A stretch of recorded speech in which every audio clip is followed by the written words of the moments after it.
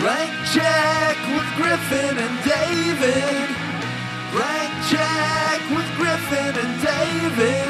Don't know what to say or to expect. All you need to know is that the name of the show is Blank Check. It's Just You and Me Now podcast. Like, to advertise this movie with "It's Just You and Me Now" sport. Yeah. Like, if I go to see this movie thinking it's going to be that tagline, not what I expected. The context clues are the movie's called Manhunter. You're assuming there is a manhunt. Sure. So you're like, I can kind of see how that fits in, but the line on its own isn't like, it sounds like something you say at like a golf game. It's a grandfather where you don't call anybody sport. Yeah. That's like Peter Fox. Like, here, I'm going to show you how to play baseball kind of movie. For a second, I thought he was going back to Florida with his family. Just You and Me Now sport. Like you would say that during a chess match, right? Right. The other one I was going to do. An amateur chess match. Not even a high stakes one. Right. If you said that during a high stakes one, the guy would be like, huh? Sport? Yeah, what are you talking about? Call me an asshole. Even if you said that in like a Washington Square Park chess match, they'd be like, you don't deserve to be at this table. This table that is often occupied by homeless people. And he's talking to someone who murders and bites people. It's a little casual. Hey, sport. I'll say. Hey, sport. It's You and Me Now. The other one was, and if one does what podcast does enough times, one will become as podcast is. That's pretty good. Is he trying? Do you see? Yes. What is he trying to be not Scottish in this? Yeah. He's got the weird inflections. A little bit. He smooths out his accent. As time goes on, he becomes... He's someone a who can- weird accent guy.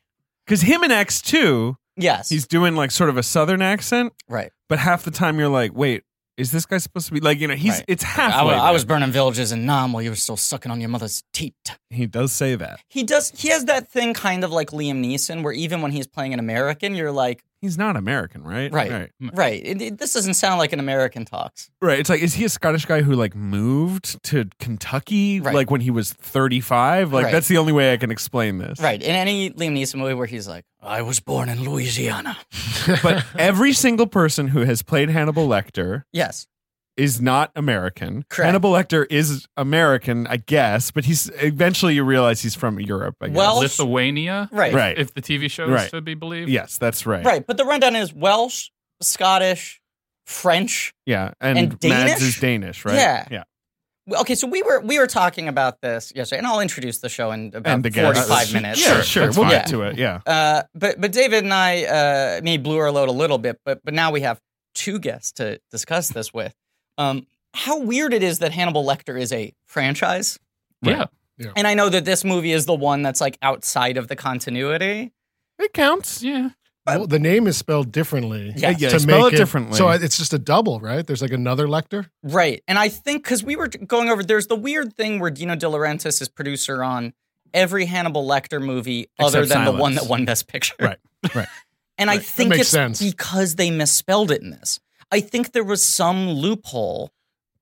I can probably look up what the like vagaries of why Yeah. he doesn't own the rights to the Silence of the Lambs are. Like it's something to do with that. He had to give permission where he was like, you can use the characters because I'm not going to make another Thomas Harris movie.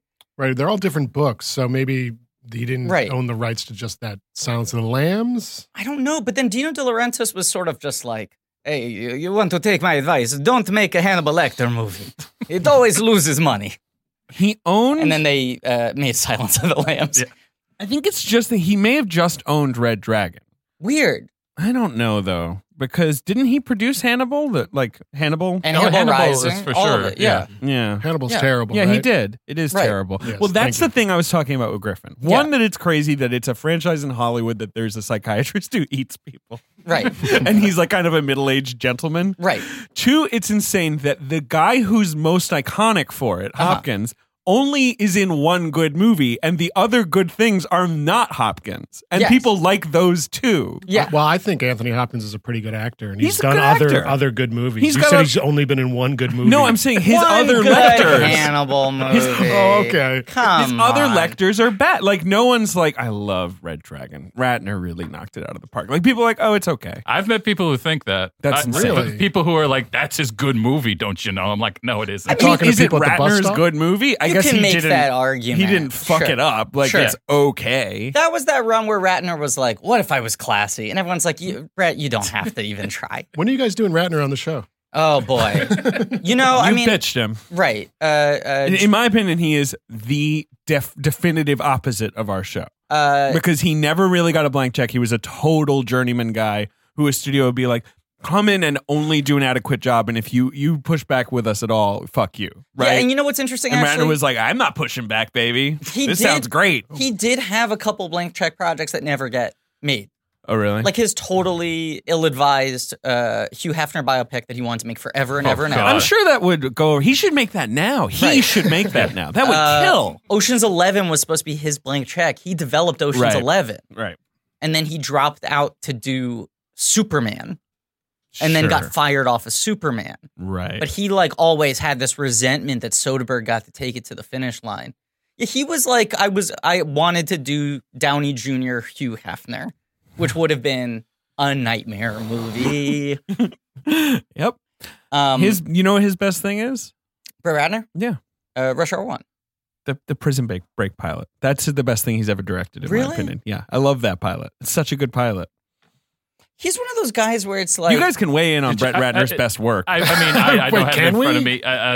I mean, it would have to be. I didn't hate Red Dragon, so I guess it does have to I'm be that. kind of leaning that way too, because Brett Ratner just doesn't make the movies I like. But now McG, guys, oh, man. that is a blank check candidate if I ever heard of one. We could do McG. We could Yeah. do McG. I think it would be boring. And the drop off recently, it's like Well, he now did that he like just- Netflix. The Netflix right. Bella Thorne movie. Yeah. man. What's it called? It's called Babysitter? The Babysitter. Right. And he did the Haley Steinfeld, the Cos movie.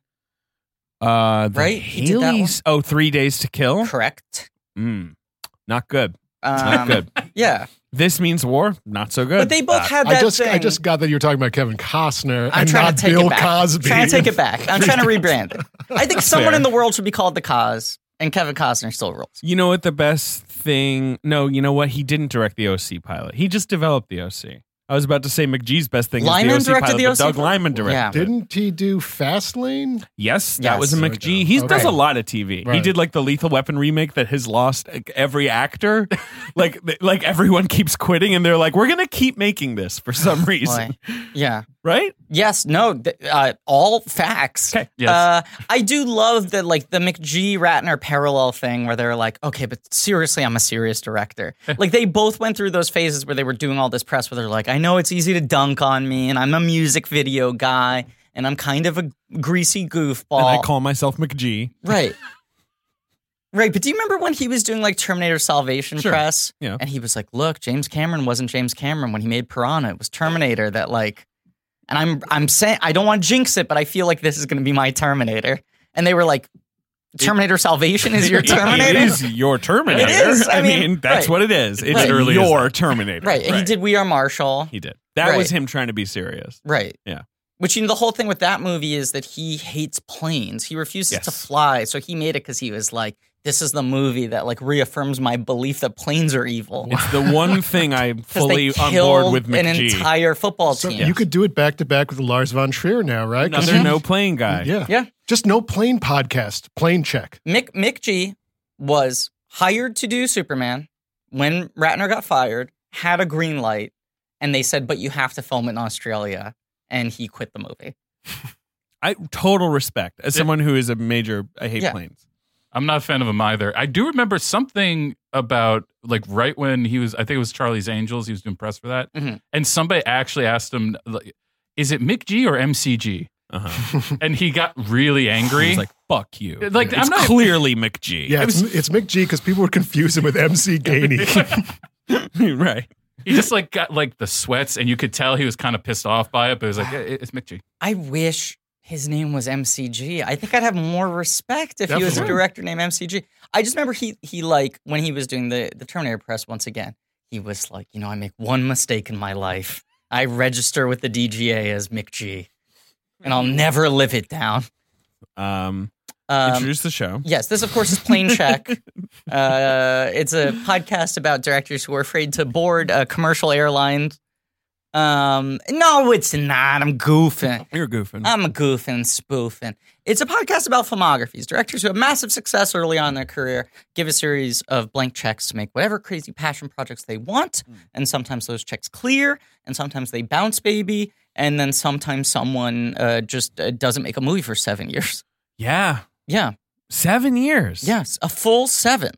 Wow. And then comes back and is like, cool, I'm only doing $100 million movies now. Right. Right. Even though I've never made a hit. Right. Yeah. But I did make, I guess, what's it called? Miami Vice. Miami Yes. Vice. Right. And- Right. But he's a weird guy. I mean, it's like we've covered James L. Brooks on this podcast, who's another guy who got his check from doing TV. Yeah. But it was like he had to really fight from going from TV to film. And then it was like no return.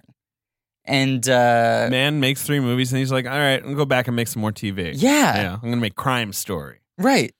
I'm all in on Farina. Farina's my guy. Who wouldn't be so fucking ugly? You should explain what that is. I told this, of course, our guests today are Eric and Chris from We Hate Movies. We've completed the collection. Hello. Hi. Yes, now we are owned by Blank Check. You Yeah, are. that's unfortunately how it works. Right. We don't tell anyone. Leverage We're- buyout. Yeah. We're going to be under the desk for the Yes. remainder of at least Michael Mann. Well, Right. you're the fatalist. I'm looking for a good shelf. I'm hoping a good shelf for me. I think top shelf for you. Yeah, Yeah. I I'm would going like to compliment you today, Chris. I Thank don't you. do it often on our show. So. We're going to make We Hate Movies our sort of black label, that. Ooh. you know, our luxury brand. Go on. This is your bit. I can't go any further with Okay, that. fine. I thought you had more. You're good at the like Steelbook talk, like all the Oh, sort of yeah. like variant edition talk. Black Series. Black Series. But, ooh. What was that? Oh no, Signature, right? Is that's the Yeah. new? Signatures. That's the new Signature Disney. edition, Right. right. Or because bla- they went through all The medals are out. gold, platinum. Right. Then they went to diamond. Right. So now we're back to just like ink on paper. It's just Walt's Signature. signature. And they'll be like, it's the Lion King signature edition. And like after he was 30 years dead, that's They made a movie about lions. What are you talking about? Lions don't talk. Why does Walt Disney talk Right. like this? They took his frozen hand out of the cryo chamber and then just had it signed. Is it his whole body or is it just his head? I think there's been conflicting reports. I thought it was the head. I think thought the it was- popular belief is it's just the head. I hope it's Like a Terminator Just the arm body. with it. I hope it's That'd be great. Just the body. Get that head out And of then here. Michael Eisner's deal was Yeah. like, you add my head when I die. Oh, perfect. we create a Disney Frankenstein. CEO Frankenstein. Walt, Right. Walt Disney famously rockin' bod. The guy was Insult. caught. The Yeah. man was our inspiration. Oh boy. Has anyone ever suggested before that maybe Walt was Zaddy? Is that? I mean, can I propose that perhaps? As someone who barely knows what Zaddy is, sure. Murder Me, Walt? was that? Yeah, murder. Walt Disney pushed me. Walt Disney. All right, I come like on. push me. I like how innocuous. It's Becca Bollness. Yes. Yeah. Like just Full respect blank to- name push me. But Right. after because Nicholas Hoult pushes Emma Stone in Right. The Favorite. which is certainly very hot. It is. It's pretty hot. It's very Gives her a hot. push. It's a good push. Is there a difference between Zaddy and Daddy, or is it just more intense? It's just this thing where, like, the second the lame people on the internet start co-opting the cool lingo, Right. He has to be Like, we added. have to like- pervert this further. Right. change like 3 words and make it oblique so that people can't use it for another 4 months. Right. Like, we got to stay ahead of them somehow. And if it's on blank check, that means it's time to change it again. I would say, like, someone Yeah. just heard that we use the word zaddy, and they're like, all right, wrap it up. We're gonna find some new word. With that, I want to make an official announcement that I've been holding on to for a little while. Uh-huh. I'm officially adding on fleek to my blank check repertoire. It's just gotten rotten enough. That's I wait for putrid rotten. That's actually a good idea. That's my That's like thing. 5 years old. I wait for that point. Right, you know? right.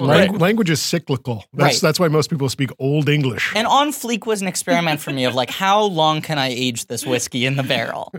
Well, now you're going to see, like Twitter, it's going to be on Zleek or something Right, like yeah, that. right. Sure. Right, and I will wait 5 years to start using that.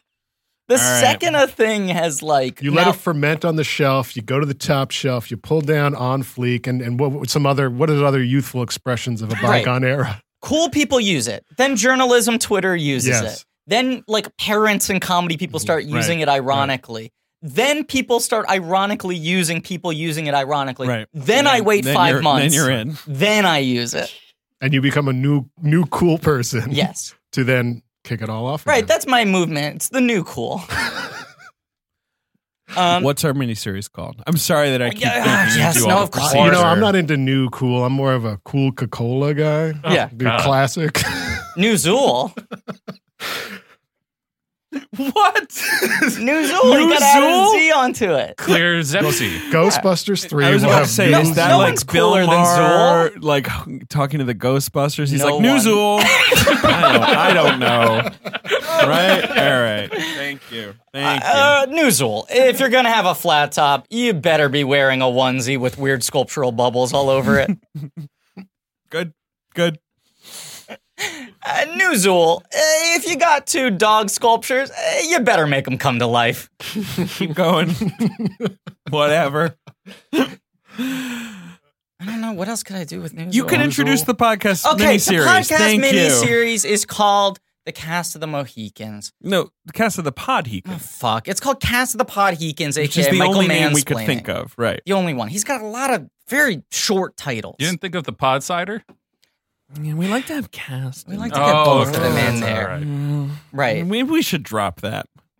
I don't know. It's fun that we keep doing It's it. fun that we keep It's doing very it. laborious. It's fun that we keep doing it. Yeah, the Keep board game arrived today. We just got the keyboard game. very slender volume. I like that. It's a nice tight little box. You know how board games these days are these like giant boxes? Yeah. These kids and their board games. I like a sleek, slender board Well, game. that's going to come back in style soon enough, right? The sleek ones. Right. I think exactly. I think On it's going to sleek. come back around. On sleep. That was a photo finish. That was right. These board zames are on sleek. Photo. Yeah, these board zames. I'm a zamer. Are you guys zamers? I don't know what you're talking You about. know exactly what I'm talking about. We now have acquired both the Keep board game and the Keep Dungeons and Dragons role-playing book. Right, and we're wondering what our next steps are going to be, but there will be next steps. There will be next steps. Probably rent out Madison Square Garden. Yeah. See if we can fill it. Sure. Not Right. the Hulu Theater. With what? No, fuck that. With, our listeners. Garbage, fish heads, packed snow. I don't know. Some tightly packed snow. Yeah, exactly. Godzilla eggs. Godzilla, Yeah, they're in there. Yeah. They're somewhere. Yeah. That's an event I really wish I was at. Godzilla? Yes, I wish I was in Godzilla.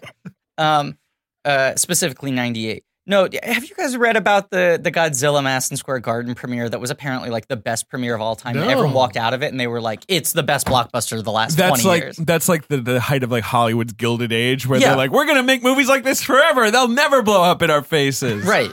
And it was like jam-packed Madison Square Garden playing Godzilla. That is quite a place to premiere a movie. Yeah. That's crazy. Right. And the third act is like them like breaking into Madison Square Garden, going through the eggs, and the audience was cheering, and they had like giant like fucking 15-foot inflatable beach balls, and they were like, it it was sounds like good. Coachella for Godzilla. Right. And everyone came out of it and was like, they've done it. It's not since Spielberg. And And then everyone saw it was like, what's this piece of shit? Broderick's your lead? a bunch of critics had to be like, I saw it again. right. I redact my previous review. Look, there were Godzilla beach balls. What did you want me to Yeah, do? yeah. I was reviewing the experience. Right. And people Right. were cheering. Wow, the New York Times has an article. Oh no, the LA Times. Sorry. Yeah. It was like it was like the peak Hollywood movie premiere. Right. 13,000 people Yeah. went to this premiere. Yeah.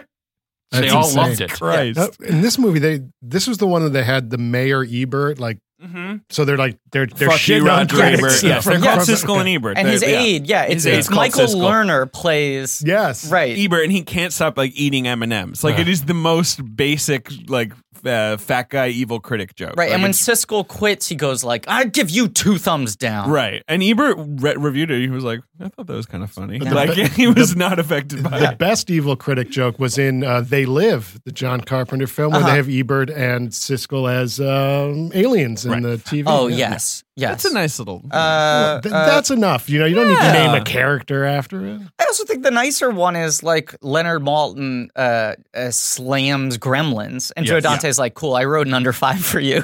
You're playing Leonard Maltin, and you get eaten by Gremlins." But he like let he was him like, do "Sign it. me up." Yeah, Right. yeah, It's lighthearted. yeah. Manhunter. Manhunter. We're talking about a the film film very Manhunter similar today. to Gremlins too. Yeah, Kind I of. think so. You know? Or is Red Dragon? No, yeah. This is the first Lecter movie. It's not a sequel. Did you guys watch the show? Yeah. Hannibal? Yeah. No, I love I that did not. show. it's Yeah. the best show. It's I great. so did It not is the see best show. If I feel like the show kind of does the story better, maybe. I Well, don't does know. Red Dragon better? I disagree. You disagree? Does this specific story better? I Yeah, disagree. I don't know. It does a very weird twist because I mean it clearly isn't the same thing, but I actually I mean they're just so two different They're beasts very to me. different. Yeah. Yeah, but I like that you get to see Hannibal with Yes. Will. Well, but that's that's the thing. They had 2 seasons, and then in the 3rd season they did Red Dragon. Right. Yeah. And it was Richard Armitage. Yeah, and it was it's okay. and it's not even the full season. That it's that like was only half of a the season. second half of the I'm third season. gonna wait for Xanable to come out. Maybe it was just at that point when he shows up and he's got a dragon tattooed on him and he's got a cleft palate, and you're like, I've seen this. Like it's okay. It We is didn't need to weird do this that for the there 3rd are time. specifically 3 adaptations of Red Of this Dragon, book. which Yeah. on its own A book in isn't which like, Hannibal is a peripheral character. right, and it's not like the book is like such a fucking like It's a like, good book. yeah, but it's not like one of the canonical crime texts, you know? I would say it is one of the canonical crime You really texts. think so? Yes, it kind of invented the idea of like a profiler as a thing. It was like one of those first big airport novels I remember when 100%. I was a kid. Like my parents read the shit of it, and then when I was old enough, I was like, "Oh, I'm going to watch Interesting. this. I'm And going like to read this." David Foster Wallace is like before he died was very much like Thomas Harris is the greatest American novelist alive. Like I think that's a cool and take. Silence of the Lambs Yeah. are like 2 of my favorite books. It also feels like, and correct me if I'm wrong, but this feels like, he was one of the first guys to deal with how fucking upsetting crime is. Exactly. And like Right. the actual sort of that like, was He was the that's his first whole guy thing. Yeah, to yeah. think Before that? then, everyone was like, "Crime's great." I love it. I think you're right. Like No, the but- sort of but the grotesquerie. emotional tax of crime of- horror maybe is Right, what I right, would say, you know? Like rather than like, I'm sticking you up, you see. You know? Would be funny if Hannibal said that. And I feel like serial killer movies were more just like Did they even exist? I guess Halloween, like, there was a little of that, but it and was there's still shit pretty like new. Dirty Harry where it's like he's like trying to Sure, the catch a Zodiac. right, type but guy, like this yeah. is a movie where it's like, what the fuck is this guy doing? Like where Well, they're just like casually at it minute used to 15, just- they're like, is he fucking the bodies or not? You know, like that feels like I have to imagine kind of New Frontier in 1985. Well, it's also like professionals have to deal with these people. right. Right. And it's like a whole job, like within the FBI. Like Right. there are people who are like, yeah, I have to figure out why the crazy people behave that way. Okay, so to zoom out and talk about the weirdness of the Hannibal franchise, the thread I started 45 minutes ago on this podcast, it's weird that these two both get the thing of, the most disturbing and upsetting thing you can do. By these two, I mean Manhunter and Silence of the Lambs. The first 2 adaptations of Thomas Harris are like, the most upsetting thing you can do is make this feel really banal. Like not shoot this like a horror movie, Right. not like gussy it up. Sure. And just have like people in like shitty fucking fluorescent lit offices Right. talking about these horrible fucking acts. In like suits and ties. Right, Yeah. right. Like, fuck, these people just have to live in this on a day-to-day basis. Right. And Will Graham in this is this amazing performance of just like a guy who's just finally breaking from having to live in this world and think about this shit He too much. broke. Right. He's broken. Right. He is broken. Yes. Right. And yeah. Right. And then the rest of the movies after this, including like when Ratner wants to do his fucking like, watch me, I can make a serious movie, they become like very sort of like ominous and dark Yeah, and they're like and gothic and graphic. Right. you know. Right. And then Hannibal goes in its own direction. Hannibal is Right. like, it's just psychedelic. Right. Like, it's like, let's take it all the way. This should be like porn. Yeah. Like, but in a great way. Yeah. I don't know. You like That's- you're with me. I will say about what Ben was talking about. Like, I feel like the last season of Hannibal did something good where it visually was much more like visceral. Like you Yes. got that rush of what those kind of people must feel in those moments. 100% right. Whereas Yes. this, they are like a little bit more distanced. I mean, that's my man's thing, but like, Yeah. Yes. The like Red Dragon Yes. element in the show is just so much more explored, and it's like I love He doesn't- what's the poet's William Blake. I love What is William what is Blake. the deal with killers and William Blake, right? The Salinger thing, like it's weird that like certain writers just seem to activate people without their work being like violent. Yeah, William Blake though is just a freak. Right. He's just a straight up freak. Especially for the time, right? He died like 500 years ago. No, but he was such a weirdo. My man's a freak. He would make his the own weird illuminated illustrations, text. and he would wrote all this poetry. He did it all on his own. Yeah, he was So on he was fleek. also- He was on. He was an on fleek freak. William Blake. I mean, he was Zaddy. He was Zaddy. William Blake. definitely Zaddy. William Blake was one of the original Zaddies. He was a zaddy, but Yeah. I mean, the Red Dragon portraits, I think they were like commissioned or something. So Well, Blake is one of those guys who like did all this shit, died, and then afterwards people were like, "Do you know that he did all this shit?" Like no Right. one knew who he was when he was alive. Yeah.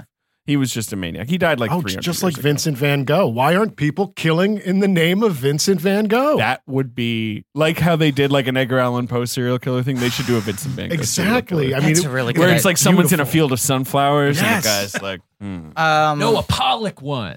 no, Everyone's all Listen, drippy. no, That's kind of Pollock every is- murder exactly. is. it's just Ends the up being expulsion Pollock. of bodily fluid. I got one here, and only because we're recording this in advance do I feel comfortable saying this on the mic, because I will have already sold this to Disney Plus by the time this episode comes out. Mm-hmm. Picasso murders. Yes, the Picasso. He murders, rearranged yeah. Oh, I love Boy. it.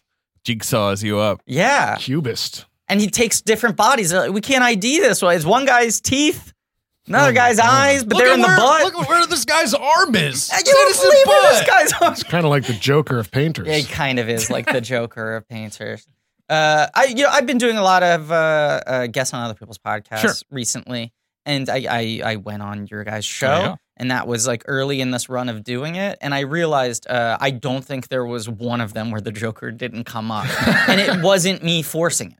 No, not at all. I mean, the Joker is just ever present in He's society ever these days. present. It would Yeah. come up in one way or another every single podcast I've done. And then would you ride it into the ground? Oh, are you kidding me? You gotta. The Joker? That's what the Joker would do. He's the clown prince of Exactly. crime. He's the clown prince of Right. crime. You were on our episode on Pet Cemetery, the Right. 1989 version. And it was the Joker of episodes. It was very funny. Someone is going to 100% make this movie as a Joker movie sometime.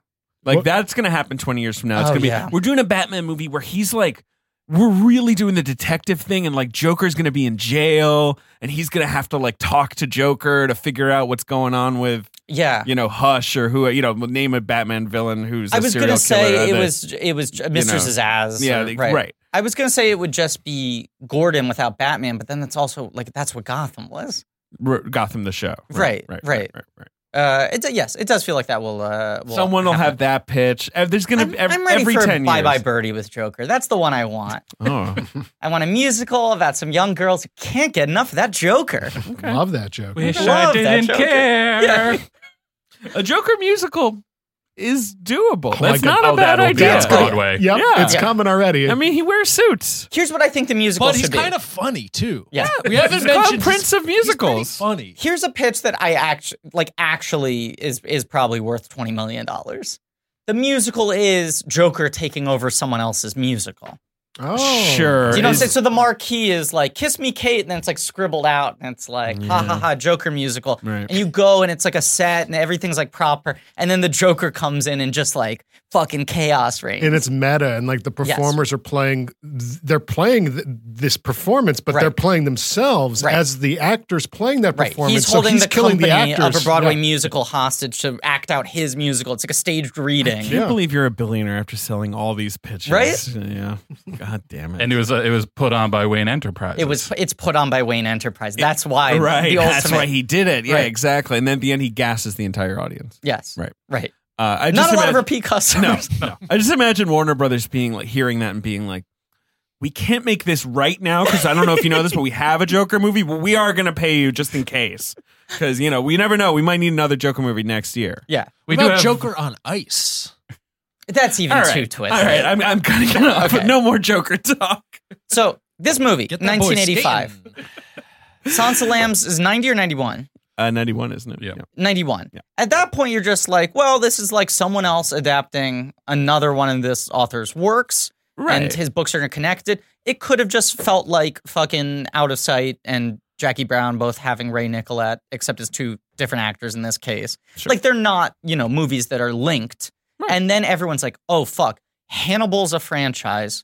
For 11 years, everyone's like, or 10 years, they're like, are they ever going to get Anthony Hopkins to come back? Is Thomas Harrison ever going to write another thing? It's one of the great unmade sequels. which you and I were talking about this last night. It's crazy that people were like, "Oh fuck, it's the one we've all been waiting for," and you're like, you watch Silence of the Lambs now, and you're like, people wanted another one. It doesn't need a sequel. It's just a good joke at the end, right? It does the thing I think where the horror movie thing, like because you watch Silence of the Lambs, you watch Silence of the Lambs. It's not really I mean, like there's horror elements, but that's not what I think about with that movie. It's a crime thriller horror sort of right. But it took that thing of like Halloween and all those where the villain is what keeps the thing going, right? And then they just made him like this like larger than life boogeyman, like this like shadow over humanity.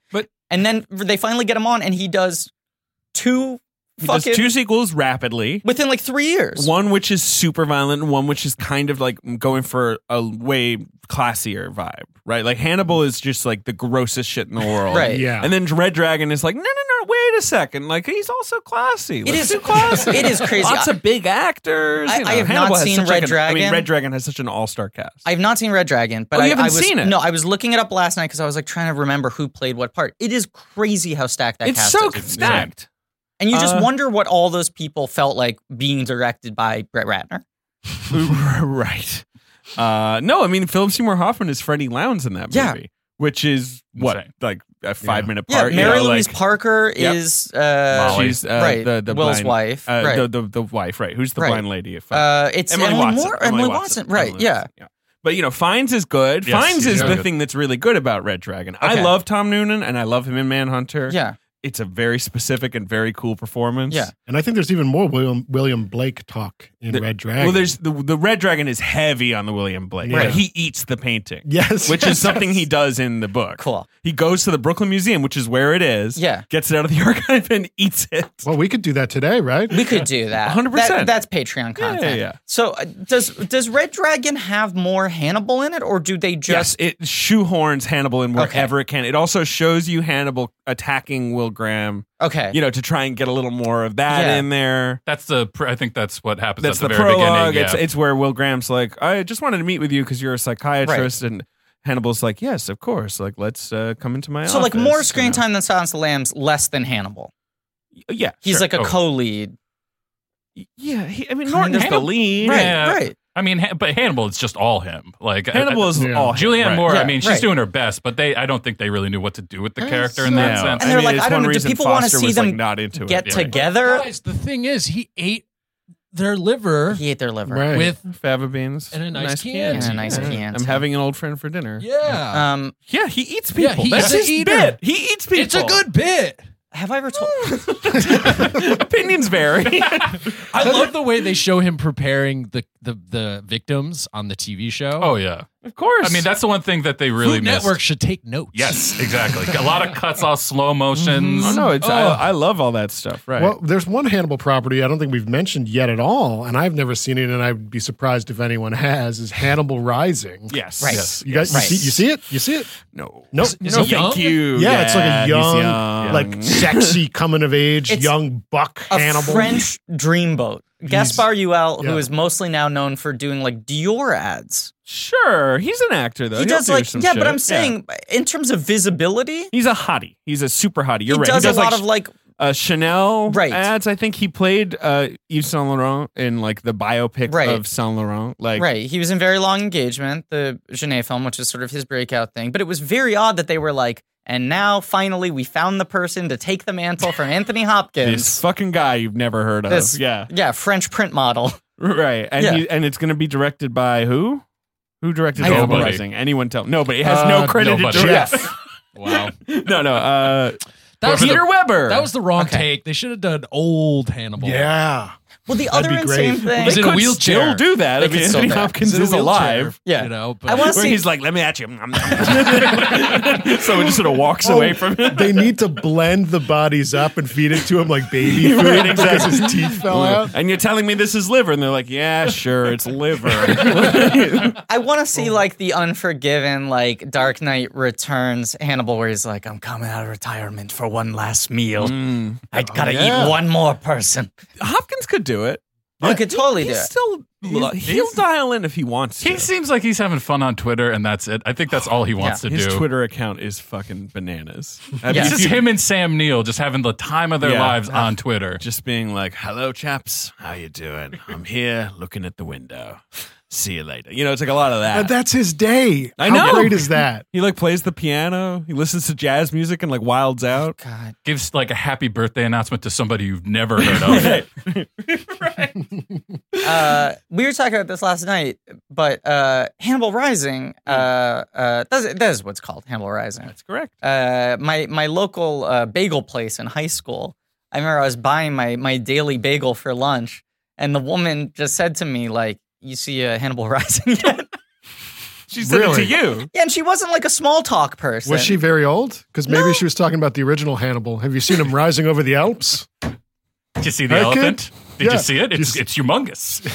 She was wearing Centurion armor. You know who the villain in Hannibal Rising is? It's not Carthage, it's Rome, right? Well, no. Oh, wait, wrong one. Sorry. Gong Li, isn't it Gong Li? Gong Li? Yeah. She teaches him. I don't know if she's okay, the villain. maybe she's not like the villain. her. She's like Hannibal. Yeah, Wait, she's did you senior see it? Hannibal. Yeah, I saw it. Oh, my You God. saw it? Okay. I thought earlier no one had seen it. No, You didn't were ask flexing me. that you were the only person who Okay, had seen all it. right. What I was going to say is that movie, she said, have you seen it? And I said, no. And she went, it's pretty good. And then she sort of like leaned in and she was like, they explain where he gets the mask from. Wait, what? I mean, isn't that just being As we were saying last Yeah. night, he's a bitey guy. Yeah. That's where he Gets the mask because he's in prison. And Wait, he's no, a biter. but He's a biter. he gets it in high school now? I don't In know. Hannibal Rising, they're like, his father had a mask collection, and he starts wearing the Lord. mask when he's like attacking people. It's And too it's much. like, so that's why later in life he wore the mask. It's like, no, because they he was. put it on he him. takes they it put off. on him. He takes it off to talking fight about? people. Anyway. I was kind of hoping in Hannibal Rising that they were going to do something more like Spider-Man Into the Spider-Verse, where he tries on the different masks. Yes, like, I'll right. do it this way this Yeah. time. This way this time. I don't like Chardonnay. Do you have anything else on the menu? Anything red? He puts on a mask and it's smoking? Huh? I just love that they treat that like fucking Bruce Wayne, like being scared of the It's bats. all they had. They Right. had cast a French supermodel. Like they needed to put He's the a mask good on actor, him. but it's also like he is predominantly a pretty boy. Yeah. He's and not it was from the someone- director of Girl with a Pearl Earring. So fucking weird. It was his follow-up to Girl with a Pearl Earring. Yeah. They This is- saw Girl with a Pearl Earring and they were like, this guy gets Hannibal. He'll do it. Is Hannibal also a franchise where every one of the movies is a different studio? Well, Hannibal Rising was, let's find out, the Weinstein, Weinstein Company. right? Red Dragon was... Universal? Oh, see, he's beating me to it. He knows the fucking studio. Was Hannibal Universal or was that? I feel like that was Paramount. It sounds like Paramount. Feels like a Paramount. Are we It just saying was names of places now? MGM. Oh. Ooh. Who? And- Because they had acquired Orion, which right. did Silence Silence. is Orion. And of course, Manhunter, the film we're here to discuss, Yes. was DEG, was the De Laurentiis group. Right. They released it themselves. Right, so they're all different studios. All different studios. Because Wow. I was talking about how Hellboy, three movies, three studios. They Yeah. just You throw were like, that is to there someone any else. They other? like ball it up and they're like, you try. Is there any other example of that? And it's like this is the Hannibal. other one. Yeah. Yeah. Wow. Hannibal and Hellboy. Hannaboy. We got to get these two together. We got it. Hellable. Imagine the things they get up to. They would get up to some shit. Or Hellboy on the trail of Hannibal, maybe. boy. Right? Something like that. Yeah. I'm surprised they haven't like started doing like Hannibal mashup comics. Like Hannibal versus Predator or whatever. Yeah. I kinda would shit. totally buy that. Of course. Right. Because they're all those like Bubba Hotep versus Army of Darkness God, this is versus miserable. Chucky. Oh, fuck off. We should do these franchise mashups. I've been saying this Yeah. for a while, but not in the Ready Player One sense, but in No. just like you just have Hannibal and A clean two. the Joker hanging out Right. or whatever. I mean, Hannibal does seem like somebody who would be like hunting for a magic pyramid that turns him into a god with the Illuminati. See, Yes. So like, I There feel we like That's what I'm into. go. Yeah, so that's then what I'm Laura into. Croft could chase him down. Batman would do it. Oh, Just a nice clean pitch like that. And obvious. There's this pyramid, and the studio's like, sure, 80 million. It's magic. The girl at That's the the door thing. will give you the It's budget. one of the classic stories that we pass down from generation How to about this? generation. He's old Hannibal. We're gonna Right. bring it all back Yeah. together. Old Hannibal is looking for the Fountain of Youth left by Ponce de Leon, and then he comes out present day as French model Hannibal What Rising. if there's like lightning strikes the pool, so you get all the Hannibals together? So you get yes, it's like the Doctor Who's where the doctors meet each other. You got Cox, Hoskins, It's Uliel, like Terminator 2 and Mickelson. when they're melting T-1000 and you see all the different people he was. You get to see all the different Hannibals, and they each come have out a different of the metal. mask. Yes. They open a restaurant we together. have to talk about Manhunter, but it just is crazy that they did a TV show. Yeah. Everyone knows Hopkins. Yeah. Everyone likes Hopkins. Yeah. This guy does the opposite performance, like a performance that's just nothing like that. And it's about as different as you could go in terms of casting. And people, right, exactly. Yeah. And people are not only like, we love this, but they're like, I'm horny for it. Like, I want him to kiss Henry Cavill. He was kind of a hot Hannibal who fucks. He's hot Hannibal who fucks, but then also is like, I'll make a cello out of a man's vocal cords. And you're like, what? This is network? Yeah. Like, yeah. I'm not going to tell you how many conversations I've had with my wife where she's like, I would fuck Hannibal. He's hot. Like a TV Hannibal. He's hot. He's really hot. He's classy. Yes. He does not like people who are garish. Like, usually his motive for murder is like that someone was rude. You They're like his flip-flops. rules. Yes. You Right. like his rules. He's he's certainly a rules guy. David loves Right. rolls. Yes. He's also an exquisite chef. I mean, I'm sorry. David And gets he's a good angry when my chef. phone pangs. Yeah, he's and there, Jack Crawford's always like, what is it tonight? And Hannibal's like, spleen, cow spleen, and he's like, I always have the most delicious variety. Like, I can never predict you, and he's like, a little human chicken livers. Chicken livers is what we're having. Very big chicken, I guess. He's got this like An entire roasted human being. That's just a chicken. Yeah, what if he did that? Yeah, he's literally just a man, and he's like, yeah, this is veal. Like, yeah, this is definitely veal. That's what this is. Just on a rotisserie. It's Italian veal. It's different over there. You just don't know it. Right. I'm sorry. Jack Crawford's like, what a gourmet he is. Yeah. I don't know this fancy European cooking. Yeah, that's just a paprika. I just put some paprika on it. The other thing that it nails, which Hopkins and Cox nail too, is like that you get that like Hannibal got away with it by being so classy. Yeah. They were like, Hannibal couldn't be murdering people. Cox is so good in this movie. Yes, he like, is. I know that's the hot contrarian take is like, actually, he's even better than Hopkins. And Hopkins is just at this level where it's just like it kind of an inarguable like force of a character. He almost breaks through the movie, whereas Cox is very much in the movie. He's in the movie. He's blended with the whole You're thing. right. He almost breaks through. I thought it was like Last Action Hero, and he's going to come out and bite me. Speaking of Last Action Hero, Tom Noonan is fucking fantastic in that too. Oh my god, Yes, he is. I love that movie. So Tom Noonan had like quite an incredible 7-year run there. He is a weird career. Right, but you go like Manhunter, playing Frankenstein in the Monster Squad. I mean, the Ripper, is that his character name? the Ripper. Yeah. But it's like, look at him.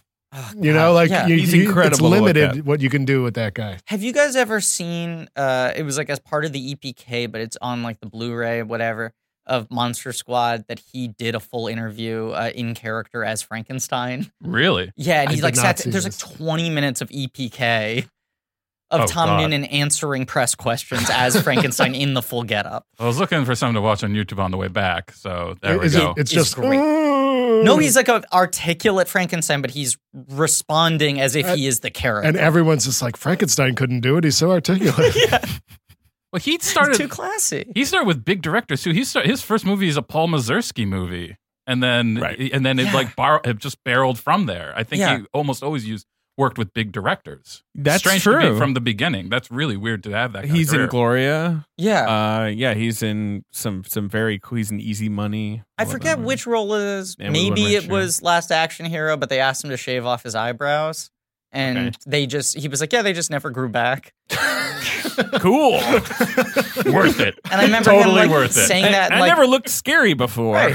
It was like an AV club, like random roles, and they were like, "Oh, so you must regret that." And he's like, "No, it's fine. I wear glasses."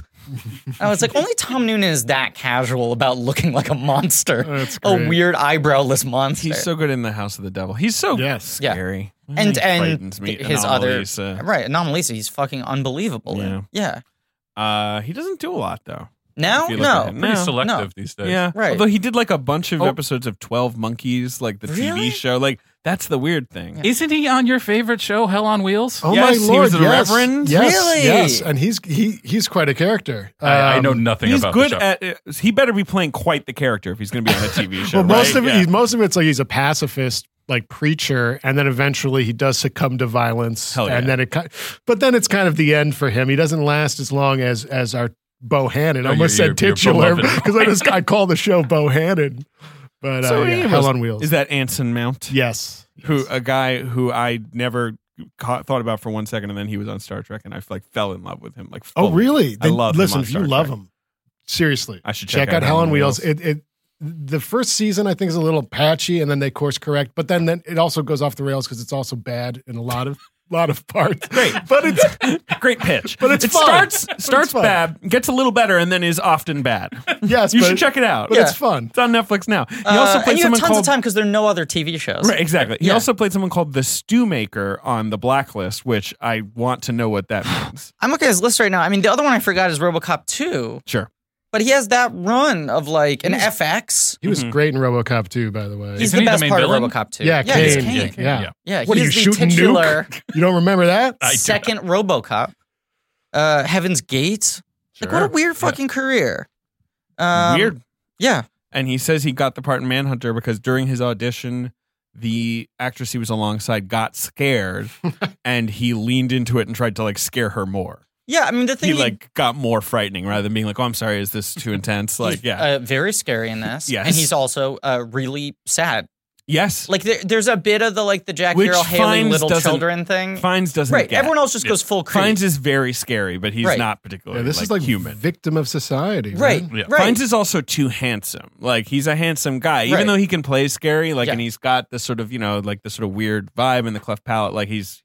And then Armitage they make even hotter. Armitage's pretty hot. Yeah. Armitage is very hot. Right. Yeah. That scene, the tiger scene in the show, is just I mean, I love this one just because Joan Allen is incredible in that scene. Yeah. But the TV version, there's those red drapes in the back. I'm like, holy, okay, they really went for it, I guess. So red drapes. Red drapes are the best. I put them in everything I say. So Red Dragon comes out 81. Red Drapes comes out. The book, okay. The book, which is Thomas Harris's, I think, second book, because he wrote Black Sunday, that book about a terrorist attack at the Super Bowl that got turned into a movie. Yes. Right. And he also wrote a couple Babysitter Clubs, right? Didn't he? Yeah, he wrote a lot of Sesame Street board books. Right. Yeah. There's a monster in this book. Right. As I think I told you, a quote that I love that Stephen King says that Harris is a really nice guy. He's a great chef, which is interesting. Mm-hmm. He's big and kind of garrulous and fun, but writing to him is like writhing on the floor in agonies of frustration. The very act of writing is a torment to him. Right. He's one of those guys who's I'd be happy never writing a book ever again. Right. And somehow hit the jackpot where he doesn't really have to, except once in a while. The movie studio's like, can you just more Hannibal? And he's like, okay, but it will be disgusting. Right. Right. Yeah. That's all that's inside. And you said also you feel like every time he agreed to do another Hannibal, it was mostly so that they didn't let someone else do it. Exactly. He knew if he turned it down, they'd be like, fine, we're going to farm this out. Right. Yeah. Right. But I'm happy just living off my Hannibal millions. Sure. That must be a weird feeling. He has to be also not given an interview since 1976, which is amazing. That's great. Yeah. How weird must it be to be I never have to work again because I wrote a snob who eats people. That's my meal ticket. Right. That's my Mickey Mouse. I came up with this erudite cannibal. Right. That must be the best feeling in the world. Yeah. I think it's cool. Right? Yeah. The relationship that he invented, I feel like, is a really cool idea. No, I think that's the what Hannibal people dynamic to. Is the big thing. It's I so feel good. Like. It's so good that he's this profiler who's been fucked up. He's a victim of this guy, is working with him. Right. I don't know. It's a good pitch. It's so good. You have to talk to the monster in the cage is a good pitch. That's why Hannibal Rising is the least interesting pitch, because the thing you want is Hannibal already in jail. Yeah, and of course. The good guys having to come to him and be like, I know you're the only person who understands this. And the uneasy alliance of Hannibal knowing that he's the smartest criminologist in the world. In Hannibal Rising, we should have cut to Will Graham in high school as totally valedictorian or something. And I guess he would even be younger, maybe kindergarten. Or Clarice, lambs screaming, right? You could have had 5-year-old Clarice. You want Hannibal Rising. 5-minute static shot. Right. You want Hannibal Rising to be about a foreign exchange program. Yes, right. That would be great. You want his that first same taste sort of of American living. Right. He hears Lynyrd Skynyrd for the first time, loves it for some reason. In Europe, Hannibal might be just be like, yeah, that's the killer. Yeah. Like, we can spot him. Right. But in Europe, you see him. Because he's not classy there. He's just regular. Yes, exactly. But in America, it's like, oh, wow, he's got an accent. He could never do anything. But that's the thing about him is that, as you say, he's always played by a foreign actor who's doing kind of an accent. Right. He's from Baltimore. Right. Like, that's where he was in, like, Baltimore high society. Yeah. But he's from Europe, I guess. Yeah. And in Manhunter, and in the book, in Red Dragon is about a criminal psychologist who is trying to figure out what the Tooth Fairy is up to. And then Hannibal is like this peripheral character who is his like lingering trauma.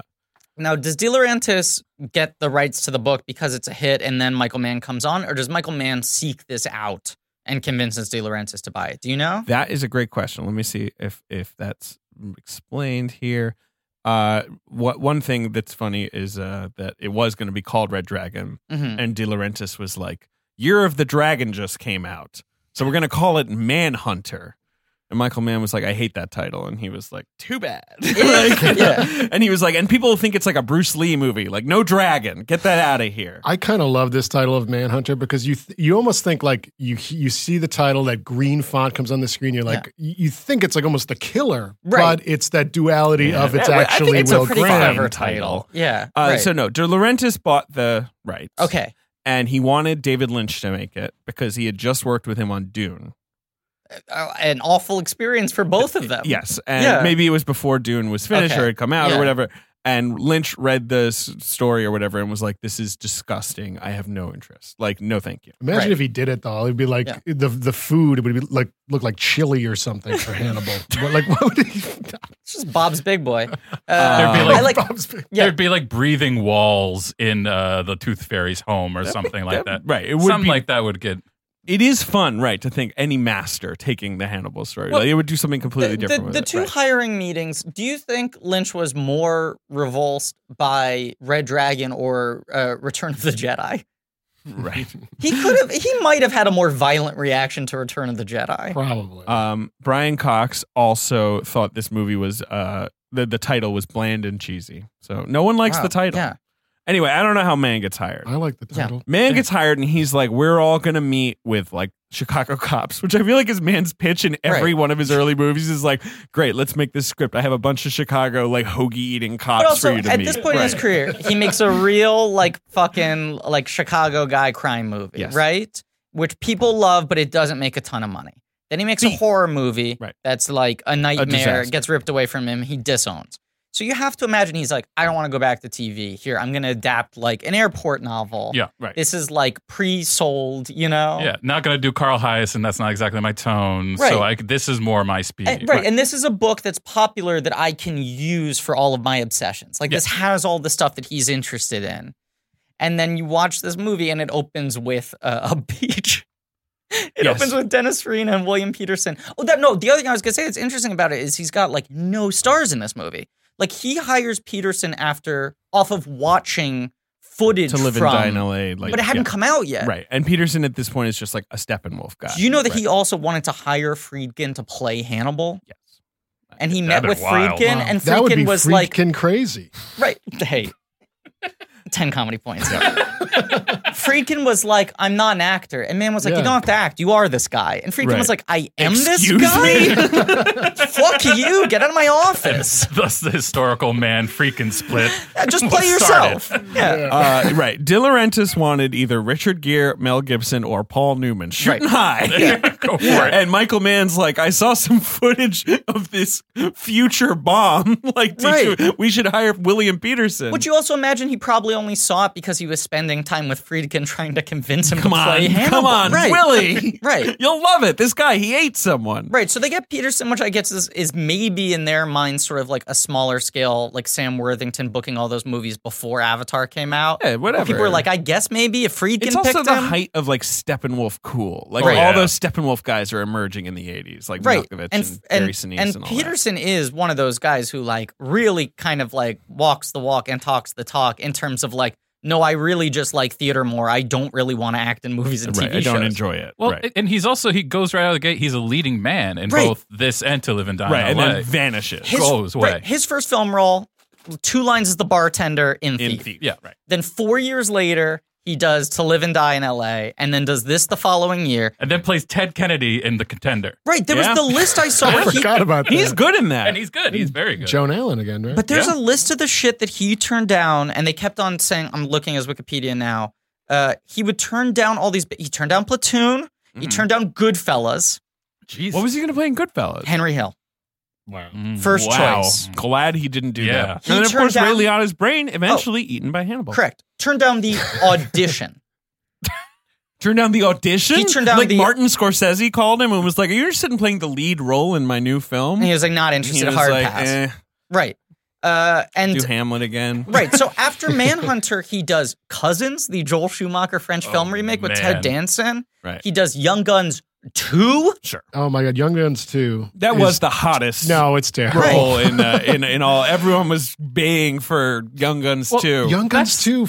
Sorry, Chris, but that features Emilio Estevez as an old man talking to Bradley Whitford in like the 1950s about being Billy the Kid. It is really the opening of it, but like I think William Pearson just saw that he was going to play Pat Garrett. Like that was there was one name. He's like, oh, that's a historical character. I know who that is. Right. You just look at this like, okay, Stone offers him Platoon. He's like, hard pass. I'm going to make an HBO TV movie about a minor league baseball player. Sounds good. Right. Then Scorsese's like, Goodfellas, you want to play a lead? He's like, hard pass. I'm going to do a 3-part Kennedys of Massachusetts ABC miniseries. I guess he's good at that sort of Kennedy vibe. He likes that. He does Return to Lonesome Dove. So his 3 biggest roles post Manhunter, all TV movies or miniseries. Right. And then by the time he starts doing movies again, it's like small parts. Yeah, like The Contender. Right. She's like the Mulholland Falls, right. like Mulholland Fear. Falls.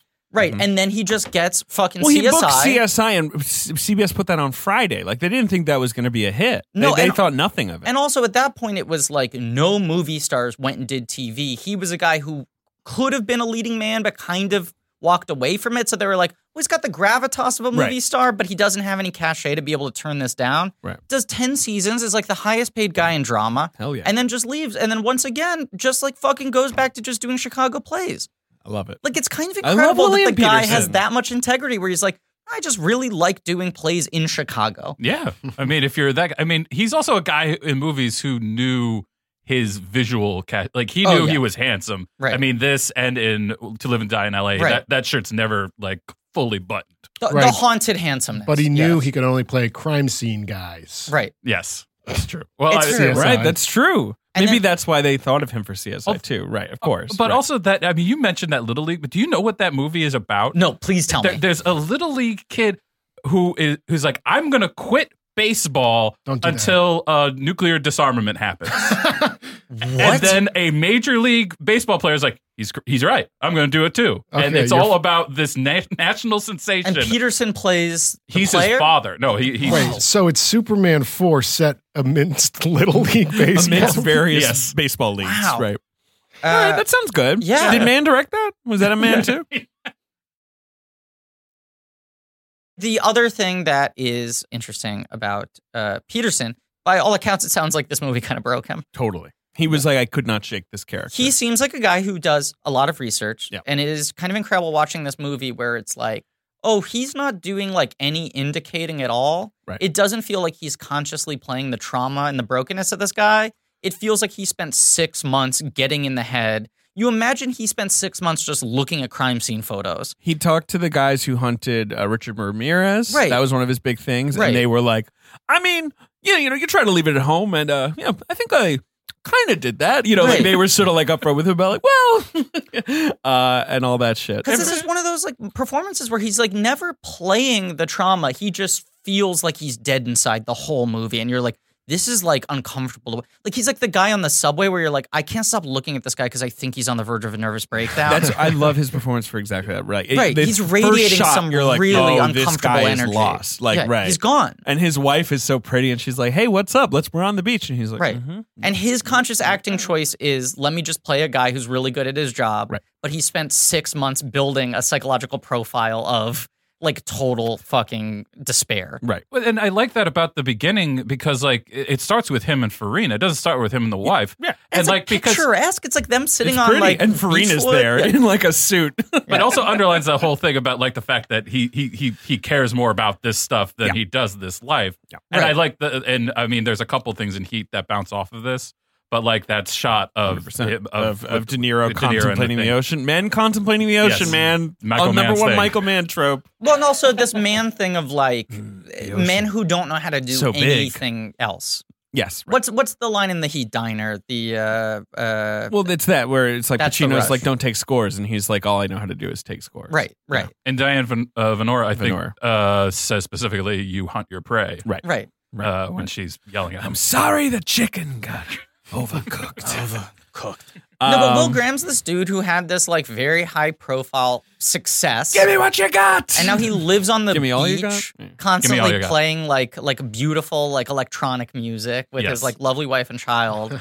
And he like is like, I can't do it. You can't drag me back into it. But he also clearly isn't enjoying his life. No. Like the guy it's like a guy who comes back from war and just can't ever go back. Right. He's like Colin Farrell in Dumbo is what I'm saying. Oh yeah. Great performance that I love. Yeah. The other thing that's interesting though is that Peterson like met with anyone he could, tried to steep himself in all of it. Tom Noonan tried to research serial killers, thought it was gross. Right. He was like, I can't. This is disgusting. Right. And instead was there's some quote I found. Peterson just feels like did too much research. Yeah, it's too bad that podcast went around for Tom Noonan. Right, exactly. It's like half the fucking industry. It's weird. I want to know more about serial killers, but I don't know where to turn. Yeah, it's nowhere. so hard. Nowhere. Yeah. No, he said I wanted to feel like this guy is doing the best he could, that he's doing it out of love. He decided to just play it like, he thinks this is the thing to do. Tom Noonan's also one of those guys who's like a very serious actor, and he's like, I don't believe in like method stuff. You just like learn your lines and you like hit the marks and you try to come up with interesting choices. Sure. Yeah. Sounds like acting to me. And Peterson's like, I'm going to destroy my brain and my heart forever. There's only one way to get 1,000-yard stare. Right. Yeah. Right. But yes, no, the opening of the film is immediately so strange because you're like, this feels like the idyllic, like they're skipping past the paradise. Yeah. Yeah. So just like the seduction now is like his boss being like, come on, come back. Hey, there's this guy, Tooth Fairy. No good. Yeah. He's got teeth. He's got teeth. Everyone's got teeth. This guy bites people with them. What the fuck? Which is my favorite bit when the guy's like, I don't want to hear any of you calling this guy the Tooth Fairy. Right, and they're like, so what's the new update on the Tooth Fairy case? Like everyone the whole movie is like, fucking Tooth Fairy. What was I going to say? Farina obviously is in Thief. Yes. Is a real Chicago cop that man befriends. Crime Story as well. He's going to do Crime Story after this. Right, exactly. But this, now we know the Hannibal shit and all that. But this movie's a little daring to just sort of start with like them having a conversation with like, I know you're fucked up. Like, like to have all this backstory that is not really addressed. Right. This does not really address the backstory. No. Hannibal like stabbed him. That's about it. Right. Right? Like there's And the stuff, I mean, when he's talking to his son, I think is like the best they sort of explain it of just like, this guy's so good at his job and he takes it so seriously that he tries to dig into their psychology and he maybe now can never get out of that. Right. Like he sees the world through those eyes. Yeah, he crossed the line. He crossed the line. Yeah. And in the show, when they talk about Will Graham, where they're like, he's a super empath or whatever, right? There's some like word they have for him. And when he enters a crime scene, it like turns into like 3D and he can like see ghosts and shit. There's definitely, they definitely TV-ified it. Like very much. They had to really go big. And like, but what's good about it, like in this, they do just say like Garrett Jacob Hobbs in passing. And then the show turns him into a major arc. Yes, that's like the whole first thing. The something Shrike. Fuck, I forgot. The Shriek. The but it's Baltimore like Shrike or something like that. Yeah, Shrike? Shrike. From Mortal Engines? Have you guys seen Mortal Engines? I have seen Mortal Engines. Shrike you guys are going to do Mortal Isn't there Engines. a band on the soundtrack to this that's like Shrike something? A Shriek? On this? Yeah. I don't know. Anyway. The soundtrack's so good. It is amazing. We should say this soundtrack, this movie in general is very vaporwave. Highly. Yeah. It is the Minnesota pre-vaporwave, proto-vaporwave. Yeah. But this is very much my aesthetic. I was saying, I feel like movies should come back around to this. Build like kind of are. You got to build a Mortal Engine of vaporwave. Yes. That's about like if you were in Mortal Engines, yours would be like a Mortal Encarta, Engine, right? But vaporwave. Right. Yeah, because I haven't seen Mortal Engines, and my understanding of it is there's a big robot, and it's just fucking shit up. Is that right? It's big cities. Cities. It's a city robot. Cities on wheels. They're called Motor Cities. And they battle each other. It's got one of those things where like the opening thing is like, as we all know, after the fall, the cities had to go on wheels, and you're like. Yeah. They had to? That was the move? Wheels? Do you remember like those like Micro Machine play sets where it would like look like a thing and then you'd open it up and there'd be like a bunch of different scenes and characters inside? Like the Technodrome. So the cities in Mortal Engines are like that, where they're like, oh fuck, someone's coming, and then it like folds up and all the buildings compress. I swear to God, this movie rules so my God, fucking I believe hard. the first line basically is Hugo Weaving saying, prepare to ingest. Yes. Because the city is about to like eat a smaller city. Right, because a bigger city is chasing a smaller city. London is chasing like, some market town. He said that, and I was waiting for that scene to open up and big teeth to actually start chopping down. I was like, oh man, here we go. So good. But there is a bionic man named Shrike. There is a bionic man. And he's like a clockwork man. Is Krang inside of him? No. Krang would have been a good addition. Mortal Engine. I think they were teasing Krang for the sequel. They need Krang in this. I haven't seen it, but they need him. Shrike does kind of look like Krang's android body. Sure. He's got that sort of vibe. He's like a Krangless. That's all he does. Yeah. There's also like a balloon, so there's a lot going on in Mortal Engines. That's Stephen Lang, yes? I was going to say. Stephen Lang, who you would not know that's Stephen Lang, right? Did not. Glow up. Big glow up on this man. Big glow up. I, by like his fifth scene, went like, who's this guy was who he just kind like of looks trapped like... in a gym for 5 years at one point? Like, is that like part of his backstory? Is like, we closed this gym with him inside it, and we couldn't open it back up. Well, and his hair... So he's just like, for 5 years. His hair in this is like the Woody Harrelson Venom wig. 100%. Wow. It's like a fright wig. Yeah. Like for a second, you're like, is this a woman? Like, and I don't mean that in like an insulting way. He's got such a sort of like dandy kind of presentation. And he's kind of pretty in this. Yeah, he's very pretty. And then he becomes like just like a beef jerky man. Right. Like he's still a very handsome guy, but it's like, he's like all taut and sinewy and intense. Yeah.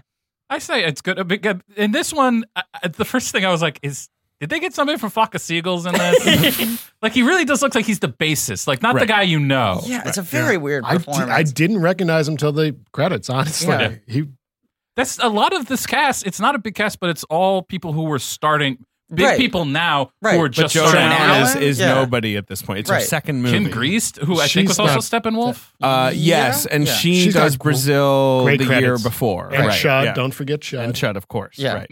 And she had been in a Miami Vice. Okay. What's Chud about? Cannibalistic humanoid underground dwellers. Ben's eyes just popped out of his head. It's one of those titles that kind of explains what the movie's about. It might have a vaporwave soundtrack. I can't say for sure. But she's also in Throw Mama from the Train, which is all vaporwave. I mean, no, it's Mortal Engine, right? The train. Right.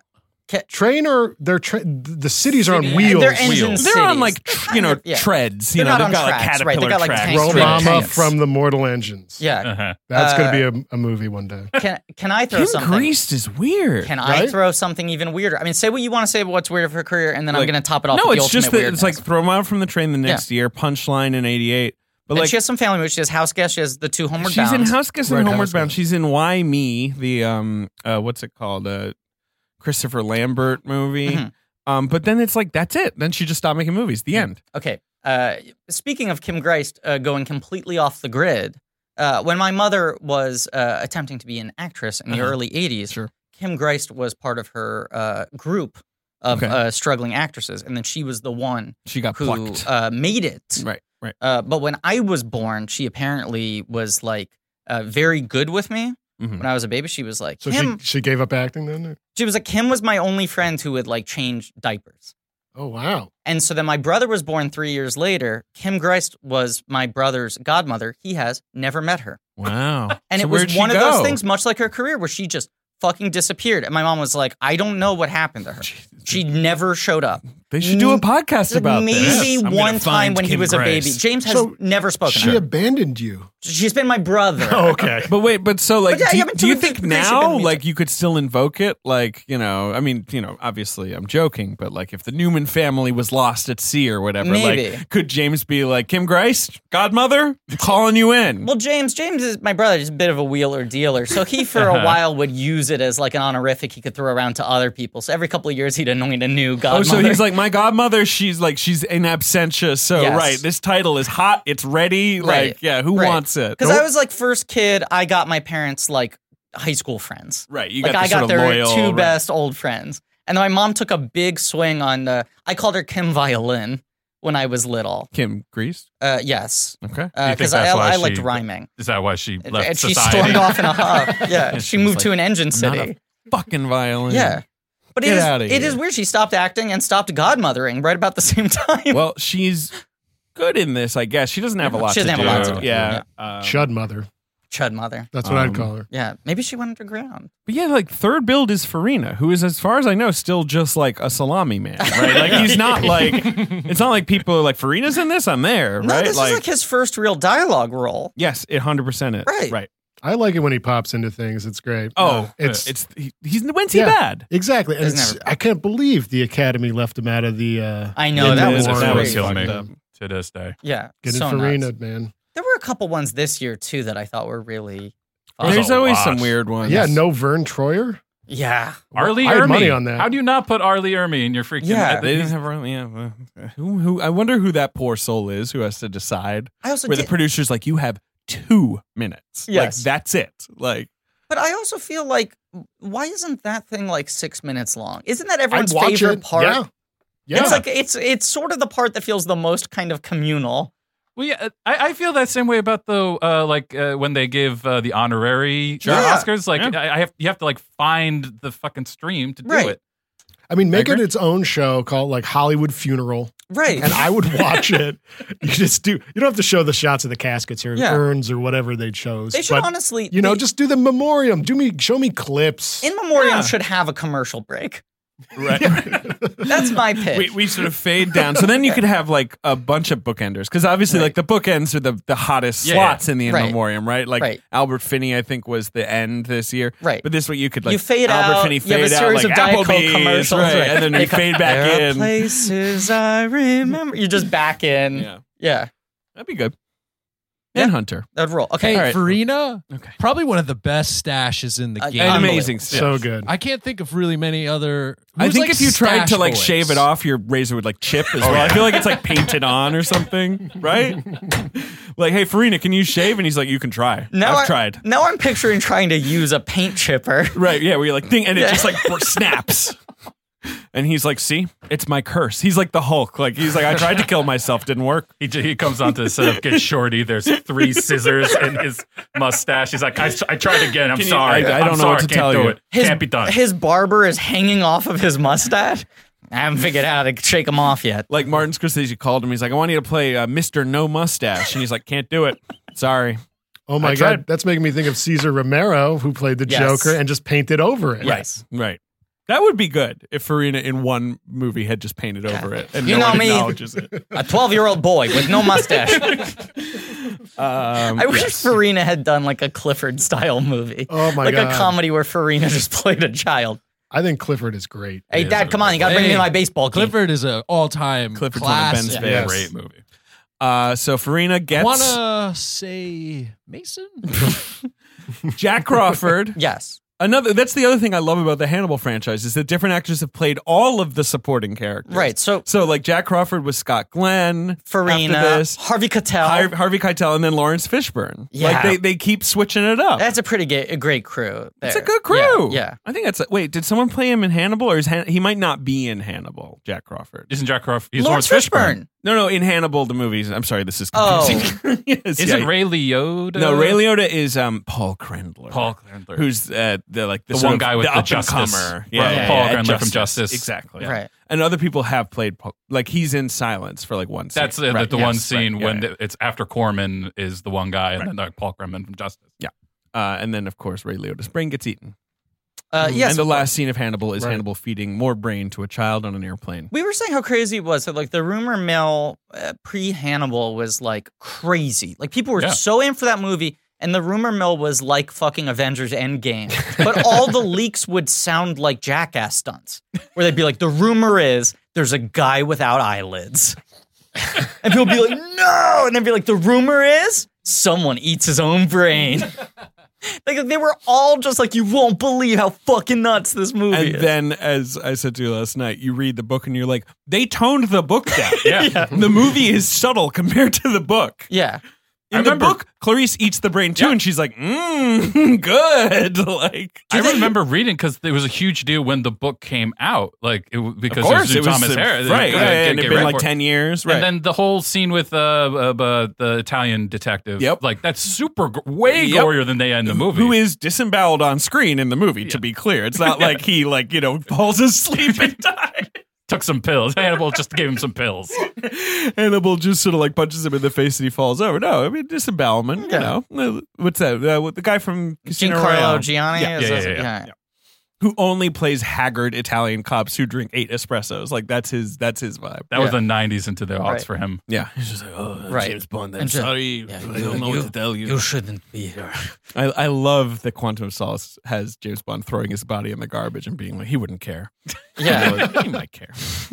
I like it really felt like Alpha Casino Royale. It's like, maybe this is the other pillar of the franchise. Garbage. Yeah. All right. Hannibal. Jack Crawford brings Will Graham out of retirement to deal with the Tooth Fairy, who is biting people. Mm-hmm. Yes. He's a biter. That's the only thing they have to go off of are the bite marks. In the book, and I feel like in Red Dragon, there's more with someone makes like a tooth, like a cast of his mouth and all that. I feel like that's not in here. There's one shot where the guy from The Thing shows it to Crawford. You mean the guy from the actual movie, from The Thing? Right, okay. from the guy with the hands from The Thing. Got it. I was just making sure. Can I throw out my complaint about this guy? Which guy? Tooth Fairy. Oh, sure. Here's one thing I don't like about him. I mean, on paper, he seems great. Right, that's what I'm saying. Develops people's photos and videos and stuff. A service. Like his use of nylons. Sure, has a cool like Mars. His house is so goddamn gorgeous. I love the lighting in this house is just it's just gorgeous. He has an appreciation for cinema. He likes to project. I saw that and I was like, fuck, should I get something like this in my apartment? Like one wall is just a big image of something. Should I cultivate a Tooth Fairy vibe? This is my complaint, okay? Because I like a lot of things about this guy, okay? Uh-huh. Develops photos. We said the nice Finds things. his next target. Sneaks into their home. Stabs them a bunch. Sure. Fucks them up. Right. Maybe fondles. Little fondling. Bites them. You got it. You're right there. And then he leaves without even leaving a quarter under their pillow. I mean, the nerve of this guy. You're right. It'd be cool if he took teeth, right? Just started ripping them out. Cool. Yeah. Just have a bag of them with him. I know. What a jerk. Hey, Penny, please. He doesn't want to be called the Tooth Fairy. Though. I know. Like he wants to be called the Red Dragon. Yeah. He should leave dragons. He should at burn their house people. Or whatever. I guess he does course correct with Stephen Lang by burning him. Yeah, yes. he burns him. He burns him up real good. That's probably that guy is fully burned. That's to me weirdly the most upsetting thing in the movie. Yeah. Yeah. Oh, yeah. Yeah. It's that no sequence good. is real bad. Which is it? Because in Red Dragon, he bites his lips off. Yeah. In the book and in Red Dragon. And in Red Dragon, Anthony Hopkins like spits the lips. Like it's gross. In this, it's a little quieter. Well, Ray Fiennes when he gets. Ray Fiennes when he gets. Yeah, Philip Seymour. And this is just the weird kiss, which is disturbing. It was more unsettling kind of to me. Like it was more visceral. Like this and like the shot of the old guy like at his security desk. Like, I love that guy. That was one of my favorite scenes of this from the beginning. I was like, and then just the wheelchair right at the camera. Because he's turning around a little bit because he's like, I run this parking garage. I think I hear wheels, but those sound way too small. Yeah, exactly. Oh, wait, what? It's a wheelchair? What kind of fucked up car is this coming down the road? Yeah. Somebody grilling in my parking garage? The new 1986 burning wheelchairs are out early.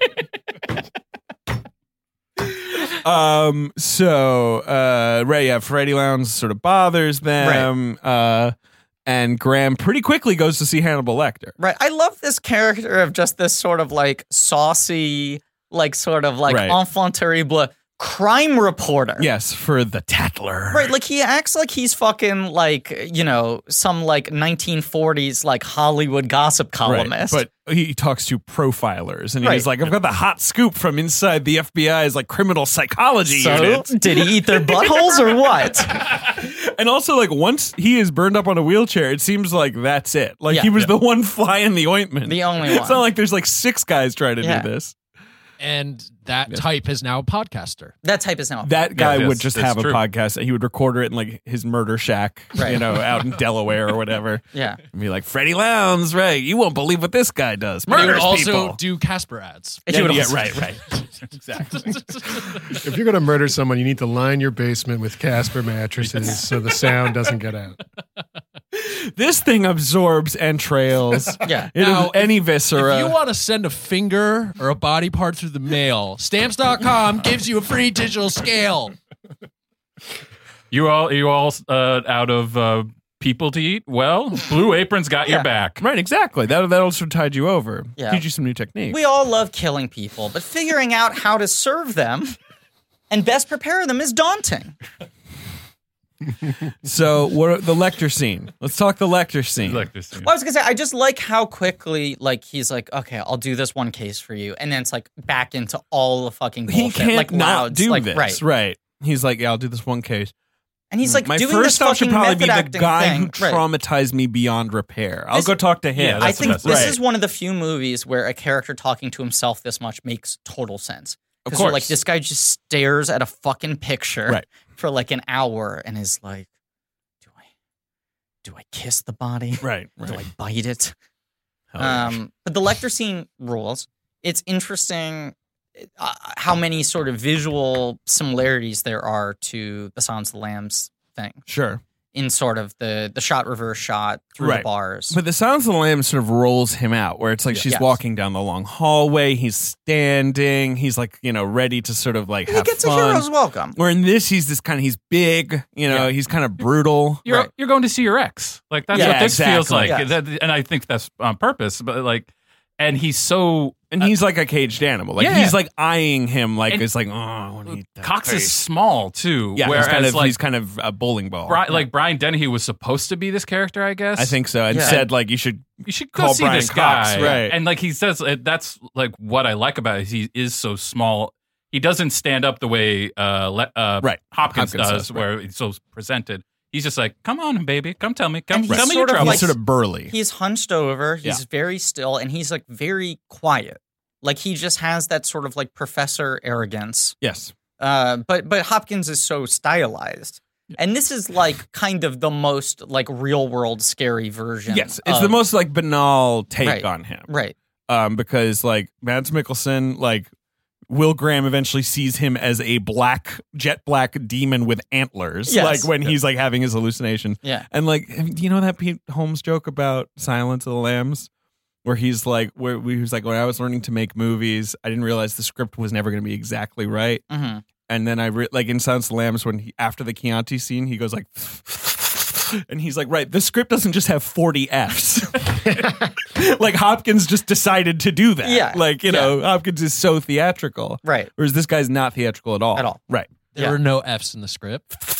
I don't know. Maybe we should look at the script and it's like his liver. They didn't give no Fs. Yeah. Actually, from another 10 comedy. Inside the Actors Studio, I remember the Hopkins episode very specifically being like, I just did that. Right. I just did that off. Yeah. Right. And they were like, what's the Demi's like? What if you like make a weird sucking sound for 10 seconds? You just imagine the script supervisor coming up to him after that take and go like, okay, so Anthony, just a few notes. First of all, I don't know which draft you've been working off of, but the one I have here doesn't have 17 consecutive Fs in it. Also, you're saying Chianti wrong? Right. And he's like, oh, cool. Fuck off. Also, do not care. Also, how exactly do you eat fava beans? Yeah. I just suck them in. Yeah. He's like a Roomba. He's like one by one. I'm Kirby, the Nintendo game. I am Kirby. I just suck them in. Yes. Brian Cox or Anthony Hopkins would be an excellent Kirby. Brian Cox would be a good Kirby. He's Cox round. Yes. Really good. Right? Exactly. He's kind of burly. Okay, wait. Here's an actual thing. Full of hot he's a air. bruiser. Here's an actual thing. How good would Brian Cox be as Bowser? Very good. Oh, man. Very good. Very good. I mean, we have our fun and games, but let's get really serious. The crown hangs heavy. Not voicing either. No. This No. full Full shell body, on that back. Not motion capture either. Not at all. It's got to be an entirely practical performance. I think he'd be good. I think he'd be. He's got the time. But he would finally fucking win his Oscar. He would be better than Dennis Hopper was in that role. Yeah. Yeah. Have you guys seen, and I say this because the two of you are on the show, because I would usually get laughed at if I asked David and Ben this question. Have you guys seen the Masters of the Universe documentary on Netflix? No, I did not know this existed, but I know that film. Yeah, it's a documentary about the history of like He-Man as a brand, but they go into the movie a lot. Yeah, and you're like, Langella is not going to sit down and talk. No, but he's like, right, this was a character. He's like, it's probably my favorite role I've ever played. Really? Yeah, and he was like, I genuinely, it's one of my greatest regrets in life that I never got to play Skeletor again. I miss him. And they're like, so like the costume, like you have all this heavy shit and like the makeup, and he was like, I was actually really angry that they took the fight scenes away from me and had the stunt guy do them. He's like, I spent 8 months training. I mean, I was surprised because they didn't put him in the Canon documentary where they talk extensively about that. Because I think he didn't have anything bad to say. Like the other guys were like, we want you to talk shit about this company. And he's like, no, I loved it. I loved it. This documentary is like mostly about the toys, and there's 20 minutes about the movie, and they talk to Langella, and he's like, yeah, people think I did it because my son liked it, and that's true, but I also thought Skeletor was one of the great characters I ever read. So this interview is like Frost Skeletor? It's Frost Skeletor. I just want Cox to do that. I want Cox to be like, this isn't a paycheck for me. I see Bowser as like a King Lear figure.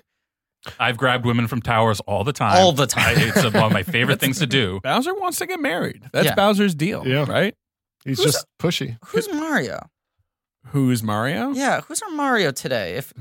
Dennis Farina. Mario. Hoskins was just so. Hoskins was Farina. so Farina good. would have been a good Mario. He's got the mustache. Not sure These if Goombas are everywhere. Yeah. Sorry. Dennis Franz could still do it. No. Dennis Franz could be Mario. He could be like old Mario. Though. Yeah. That would be like Mario, The Dark Knight Returns Mario. Coming out of retirement for one last mushroom. Like lifts out of the armchair. Yeah. He's like, Or one last mushroom. He failed. Like the princess was never rescued, and he's an old withered man, and he's like, I'm not going to die on this deathbed. I'm going to actually try to get that princess. I don't care what castle she's in. I'm going to get into a hip joint to do a super jump. Then he has some Metamucil and sits down for a while. Yeah. I start my scene. This is Brian Cox. I start my scene with the back to the audience so I can pull them in. I'm trying to seduce them in an entirely different way. When Tony's doing it, Mr. Hopkins, he's an indefatigable force. Like, sure. Yeah. He's so theatrical. You know, he does that thing where he's like closer, to Jodie Foster. My favorite part about the Brian Cox lecture is that he does this phone shit, and it's right out of War Games. I He's love like, that. Can the stick a phone. gum? Oh my God. This movie rules because of all the old tech shit. Yeah. I mean, it almost made me the part think, where they're looking up the IDs too, and it's like, oh yeah. right, yeah. I just feel like technology in general is like kind of ruined procedurals a little bit because like computers it's like less engaging than watching people like 100%. telefax and like the Will Graham experience is that he is beyond technology. Like he can get in the mind. He's a method that's his whole thing. He's Daniel Day-Lewis. He gets lost. My favorite thing in the entire movie is that he uses the gum to hack the phone and then just eats the stick of gum. Why wouldn't he chew the gum while he's on the phone now that he got the number he wanted? You're right. That's a cool move. That's sort of like a low key, like superstar move. Right. He's like, I pulled this off. I don't need a second shot at this. Well, it's just like the way that you were talking about Hopkins as like he's just presented there and he's a force. Right. Where like this does like just the way he talks, like it's very normal. Like not to say there's normal, he's very conversational. He is. Whereas there's no big statements the way that Hopkins is. Yes. It's also sort of just crazy to imagine going to the theater, not knowing who Hannibal Lecter is, maybe having not read the book, certainly not knowing about the Hopkins thing, right? Yeah. And you're like, oh, that was an interesting scene. That was pretty arresting. Yeah. They have the one super like that's the same atrocious aftershave. Yeah. And then like the thing where he's like, you have disadvantages, you're insane, right? Which is like cute. It's a great line. Yeah. It's such a good line. But in like Red Dragon, that is like that was in the trailer. Yeah, that was like the hottest line. Whereas this, Peterson says it pretty flatly. What's also this he's movie, so afraid to be in the room with him. This movie doesn't hype up Hannibal in the same way that Silence of the Lambs does. You meet him like 10 minutes in and he's just there. Right. And you're just like, this Peterson guy seems to be cautious about going to meet this guy. Sure. But when he's like in the room and he's like that civilized and that well spoken and that sort of calm, you're like, what's going on here? And it's like as the scene unfolds, you start to realize how terrifying this guy is. And I think the way he exits is so like that whole thing where he's so panicked all of a sudden. Yeah. Or it's more like he knows he can't lose. He's about to lose his cool. Right. Like Lecter will see him melt down. I actually like, and it's entirely a testament to his work, but I like feel physically uncomfortable watching Peterson in this movie. Totally. It's like 100%. watching Britney Spears shave her head, and you're just like, this is, I can't get any satisfaction from right. this. And it's sort of an interesting lead character to have because Yeah. he's right. You're kind of like, dude, stop it. Right. Like, oh no. Right. No, don't do this. And in the age of the hero cop, Oh, like, yes. it's so insane to have this and be like, yeah, this is our guy. Right. And he's like, just like so like sweaty the whole movie. You've got that early scene where he goes to the crime scene Yeah. and it's like this empty house and he's talking to himself. Right. When does he imagine the woman with like the white eyes? Is that a little later? That's later. That's Yeah. so good. He's That's got the amazing. weird thing. It's the thing that bugs me about my own hair where the sides and the back puff out more than the top. He's got a puffy hair. Yeah. Well, he's not a silver fox. He's a silver lion. He's got a really big mane and it's Well thick- put. Yep. It's, Very, it's very lovely. well I can't put. keep my eyes off. Right, because foxes are sleek and Yeah. lions are majestic. Peterson's a majestic guy. He's a majestic guy. Billy Peterson. Billy Peterson. We got to do Friedkin so we can do To Live and Die in L.A. We He's do. so good in that too. It is crazy now that we're also going to cover 2 Hannibal movies in the same year. Yeah, we are. That's Yeah. right. Yeah. Yeah. And we'll never cover Red Dragon probably. We definitely will cover Hannibal Rising. Of course. Fucking You guys- Peter Weber. You guys are going to go through the McG series, right? Yes. Girl with a Pearl podcast. Yeah. Pod with a cast earring. We could do Ridley Scott. I've always wanted to. It's just he just makes too many movies. That's his problem. I feel like you and I are on the same page. If we covered someone with that long a filmography again, we would maybe do the Spielberg thing where we We'd split break it up. We'd Yeah. find some sort of midpoint. Yeah. For Scott, I guess it's the 90s. Right. 'Cause Like when he like truly goes off the reservation. Someone tweeted at us like when you guys started covering Tim Burton, my wife was not visibly pregnant, and now Right. she's given birth. Borth. It was a birth. She borthed. Yeah, she birthed.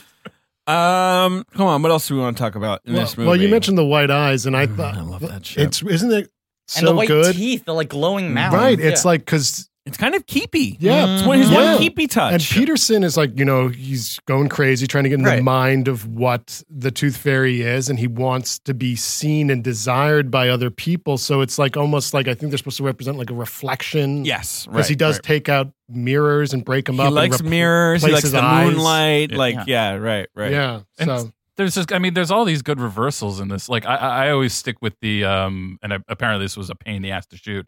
The scene with him in the airplane.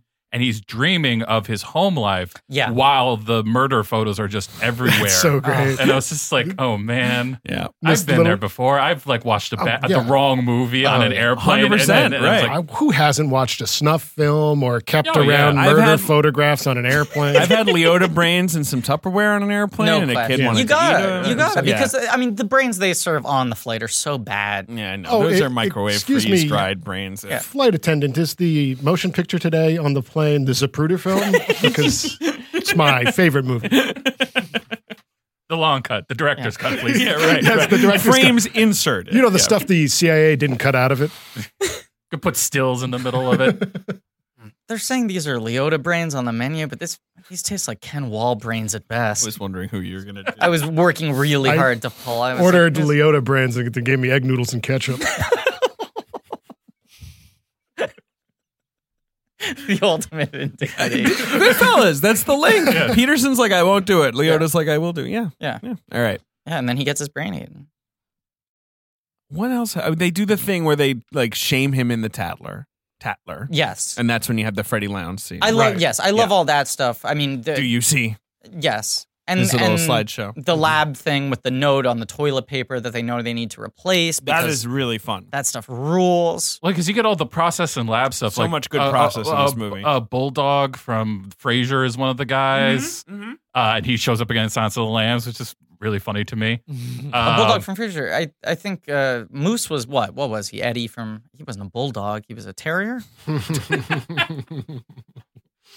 Yes, Moose? it's a Yes, he Jack was. Russell Yes, Terrier. Jack Russell. Moose. Well said. Thank you. Winner of the Palm Dog. Okay. Okay. Okay. Okay. No, but all that man process stuff is so good. Yeah. A lot of blue light, all of his blue light. Yeah. I know, which critics at the time, I think, were kind of like how critics of like Soderbergh's time were like, enough with the filters. Like they were like, Yeah. it's too obvious. So I love all the filters. I love all that Cool. shit. I don't Filters understand people rule. who complain about filters. If I it's know. pointed, I love it. Like, Exactly, like right. if you're just doing it because like I saw traffic, yellow's in this year. Yeah. Like what the fuck's that? But I But- just like it where he's like, this is a blue scene. Let's make it blue. Yeah. Put a blue on it. Yeah, put a blue on it. And blue here is sort of like homey. It's like, it's for the romance. It's for the scenes with his wife, which is weird. Did you see those? But sort of reflects his especially since state it feels of mind. like moonlight in those shots. Right. And then we talk about the Tooth Fairy likes the moon as well. He does. He's got an awesome goddamn moon in his apartment or house or whatever. And he watches people from afar in their yards. He loves it. Pretty nice. Whittling on trees. Not bad. He's a hobbyist. He's a peeper. Yeah. He's a hobbyist and he's a He is a peeper. classic He learns peeper. stuff. I mean, like I like the scenes with him in the workspace, like when we finally meet him, because all this the camera really rushes at him. I remember the first couple shots of Dollarhide. You're just like, here he is, like him moving through the thing, and like they pull back the camera really quick. Yeah, and it suddenly felt like you were like he got away from that distancing thing that is somehow in all of his movies, like the calm of it. All of a sudden got broken. And also structurally, it's so cool that you hold off on seeing any of the guy for so long, and then you spend like 15 minutes just with him, right? Like in his daily life. I mean, look, what did I say to you guys in the DM thread? Above all else, he's a really good housemaker. He is. The interior decoration is fantastic. He seems like a pretty good date. I mean, hey, I've never rubbed a tiger. He's a homemaker. A suitor brings me to a tiger to rub. Yeah. That's a thrilling adventure for me. He's very polite about, like, he's like, I just made you a gin and tonic. It's right in front of you. Yeah. I like that scene. Yeah. Joan Allen's great. It's a weird role. Yes. Like, it's a slight role, but, like, I love Joan Allen. I mean, look, this obviously a major Michael Mann complaint that I only think gets corrected in the last couple of films tends to severely underwrite all of his female characters. Sure. They just exist to be like, symbols. Up to me. Right. Or don't murder me. Excuse me. Could you avoid murdering me? Please, if you wouldn't mind. I'm trying to live here. I think Madeline Stowe in Mohicans is kind of his most developed female character. I'm going to give you a hot take. Sure. I think the best one is Jada Pinkett Smith in Collateral. Well, I love Jada Pinkett Smith in Collateral. And I think she's also amazing in Ali. Yeah. We'll get to that. We'll get to that. Yeah. I love her in Collateral, though. She rolls that. Love Jada Pinkett Smith. Yeah. Another person who doesn't get enough respect. 100%. Yeah. Does not get enough respect. Also, another person who was in Gotham. Oh, yes, she was. Fish Mooney forever. Fish Mooney. I thought she was going to be like, did she? Because she left after first season. She's out after the first season, but then she's back and she's like even fishier or whatever. Like she's like remixed. Something fishy's going on. Right, exactly. She grows scales. It was just so weird where they're like, this show is going to be kind of built around the Penguin. You're like, cool. And the main gangster's called Fish Mooney, and I'm like, another fish thing? Like, right? Like, like the Penguin's he Does eats the fish. Penguin eat her? Yeah. Yeah, right. She's got a heavy named the Glacier. Can I say that Jada Pinkett Smith is Zami? Okay. Yeah. You know what I'm saying? I could see that actually. Yeah. Especially in the Fish Mooney get up. Yeah. Push me, Fish Mooney. Push me, fish. Fish me, push, Mooney. Oh my God. Manhunter, it's a masterpiece of 80s crime cinema. Well, I'll say this episode works as a sort of exploration of us descending into madness, William Peterson style. As the filters around us are all like tinted blue. Yeah, Ben put on a blue filter in the room where we're recording. That feels very calming, I will say. It is calming. It's but relaxing. It's the calm before the storm, because we should probably mention the whole like Peterson's not supposed to even go ahead of everyone and break into what's his name? Dollarhides? Yeah, Dollarhide. Interesting name. Great name. Francis Dollarhide. And it's the most interesting way to break into someone's house is you just start running at their fucking window and jump through it. Well, yeah, you got to go the Rambo entrance. Yeah. That's what you want. And it backfires in such a great way. Yeah. It's fantastic. You think it's a bad idea to make a nice, loud entrance that also probably damages your body in the process? This guy is not a threat. He's only 6'7". Also incapacitates you. Yes. We're getting to there's the thing with like his home address, right? That's the code. Yeah. Right. That's pretty cool. And I like that scene and the sort of red herring of it. Right. It's not the Bible. Right. Well, and also the kid waking up Kim Grice saying that they hear someone, you think it's going to be Dollarhide. Right. But it's all the SWAT guys being like, hey, how's it going? What's up? And and it's the guy, isn't it the guy who the Terminator 2, the T-1000 finger pokes?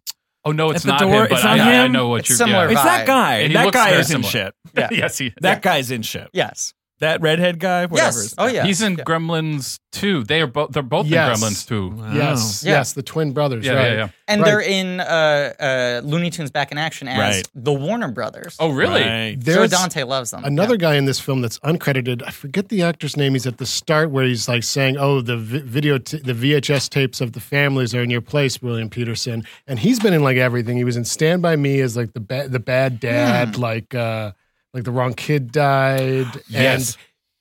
And forget his name. It's killing me because I know he's been in so much other stuff. I thought you were going to bring up the fact that in the one of the scenes where we're breaking down, like we're getting ready to go find him, Chris Elliott. Yes, that is wild. Thank you. This is the year there was someone we This is the year before The Abyss. It's prime Chris Elliott's in a scene. I wouldn't forgive myself if we didn't mention Chris Elliott, the best, also Cabin Boy himself, and Get a Life.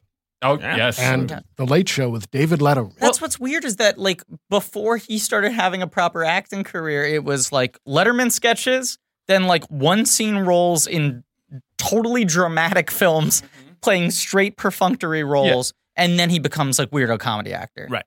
I was expecting him to have like a zinger or something. Yeah, no, he's just dispenses some info. Yeah, and there's a lot of office chat in The this Abyss, movie. he just reads the shit off the monitor. He's like, there's an alien, and it's saying something. Like looks he doesn't like do it's anything. in The Abyss. But lots of office chat. Really, like 80% of this movie is office chat. Yeah. It's like brightly lit rooms. Farina in a black suit, like looking stressed That's out. the thing I like is that like even though it's dealing with like these grotesque, like horrific murders, the office scenes have the exact same like aesthetic to them as like Beverly Hills Cop. Yes. Yeah. Like the first one where it's just like, this is just like workaday thing. Like imagine like what greater horror than having this be your day job. Right. Although you get to scramble a lot of choppers and jets. And some good chopper action in this one. Descrambling. I love the Tattler. Just what a silly name for tattling. It's like, oh, I can't wait to see what's been tattled this week. Tattling is bad. And awful. No one likes a tattler. Childish. And they also print the most obscure, odd personals. That's like avid fan. Right. Bizarre. Yeah, but that's how you made your money in the 80s, in the 80s print business. You had tattle. Yeah, serial killer personals. Yeah. So, but that whole system is cool of them realizing that's how they're communicating. That's cool. The moment where you realize the Dollarhide and Lecter are like in communication is like... Because Dollarhide's like, Lecter, cool guy. Yeah. I hear he eats them. I just bite. Recognize game. Yeah, me, I just he's bite. just chewer. Right, exactly. He's a chewer and he's an eater. Nibble. And I love the Peterson detail of like, make sure the sign in the background's a little fuzzier because we want him to be able to make it out, but not know make that him think that we didn't want. Exactly. Right. And then there's the denouement. I mean, we've talked about this movie. We're fine, right? Plot wise, I'm trying to think if there's anything else we've forgotten before the. We did a little less literal plotting, but we covered the things. Yeah, I think those are the main things. Right. Yeah, the break-in. Yeah, we got through them. Right. There's the big break in the shootout scene where some cops needlessly die because William Peterson rushes in, by the way. We see like some dude's brains or something. Yeah, there's one really gory shooting death. Yeah, because he's got a shotgun. I want to say, Michael Mann spent several years corresponding with an imprisoned murderer called Dennis Wayne Wallace, which sounds like something Michael Mann would just do for kicks. Yeah. And Wallace told him he was obsessed with a woman he didn't know, and that Iron Butterfly's song "Indagata da Vida" was like their song in his head. Like he told Mann this, like, I would always hear it if I saw her. And so Mann was like, cool, gonna use it in my movie. That's like that's my denouement. Do you have any idea what started that correspondence? Oh, I'm probably just chatting. No, I don't know. I'm a big fan. Charlie research. Michael Mann was a big fan of his work. Right? Yes, exactly. Yes. I think he probably wrote to all the serial killers because you mentioned Hannibal. Yeah. Had much buildup as Avengers Endgame in the press and whatnot. Yeah. I just want that Avengers of serial killers. You get Charlie Manson. Hannibal's kind of a fictional creation, but let's say he's in there. Yeah. Yeah, I guess. I mean, well, that's the thing. Would you want to go all fictional or would you want to go? How about a mix? Like maybe, interesting. Michael Myers, maybe? Yeah. He's a fun guy. Well, he's less talkative. I mean, he'd be more of a Groot.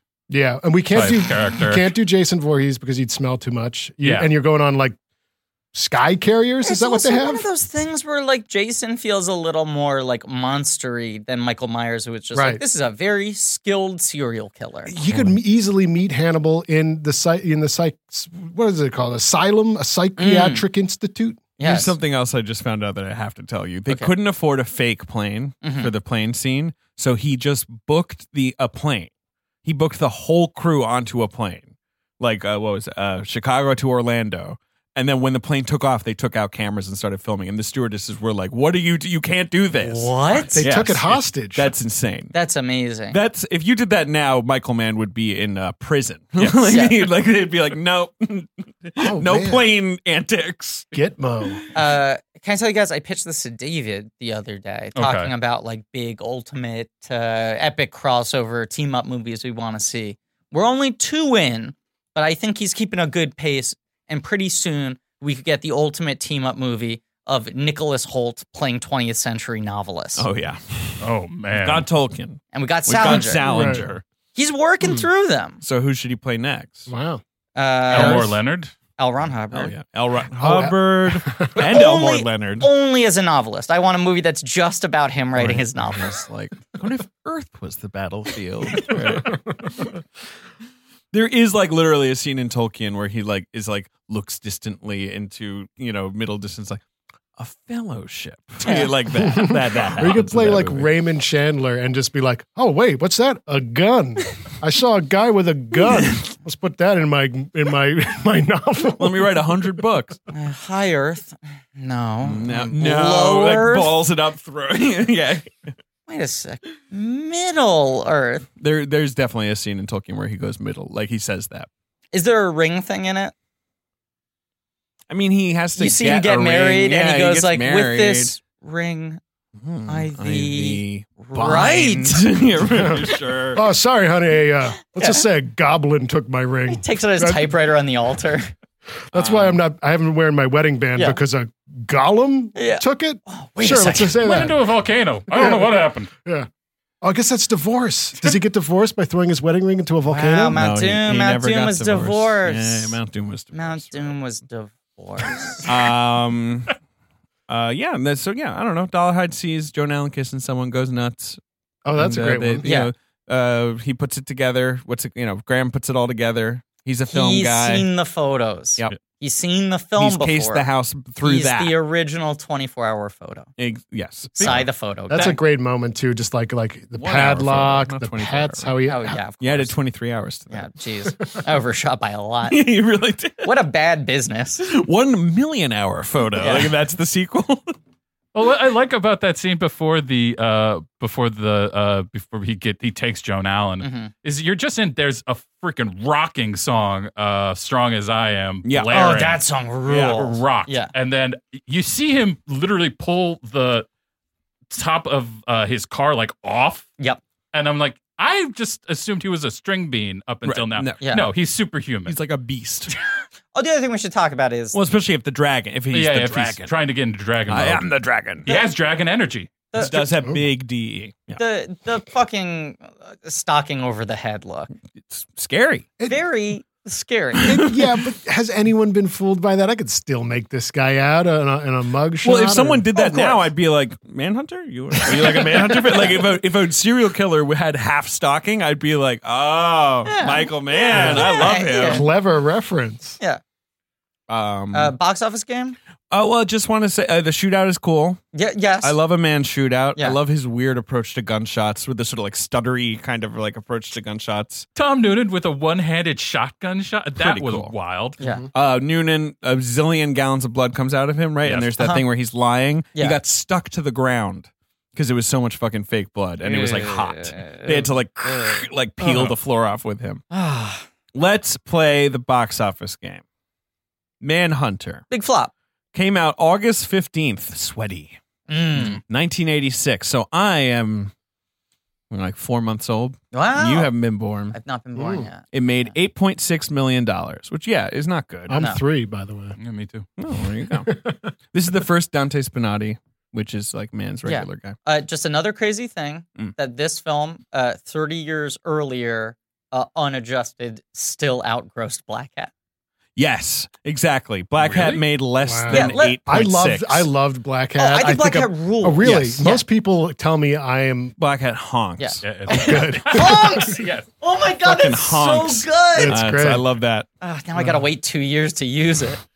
It's cool now. Black Hat's great. No, Black Hat fucking rules. It is crazy. I was like, that didn't do well, right? It did like 15, and we looked it up, like 7.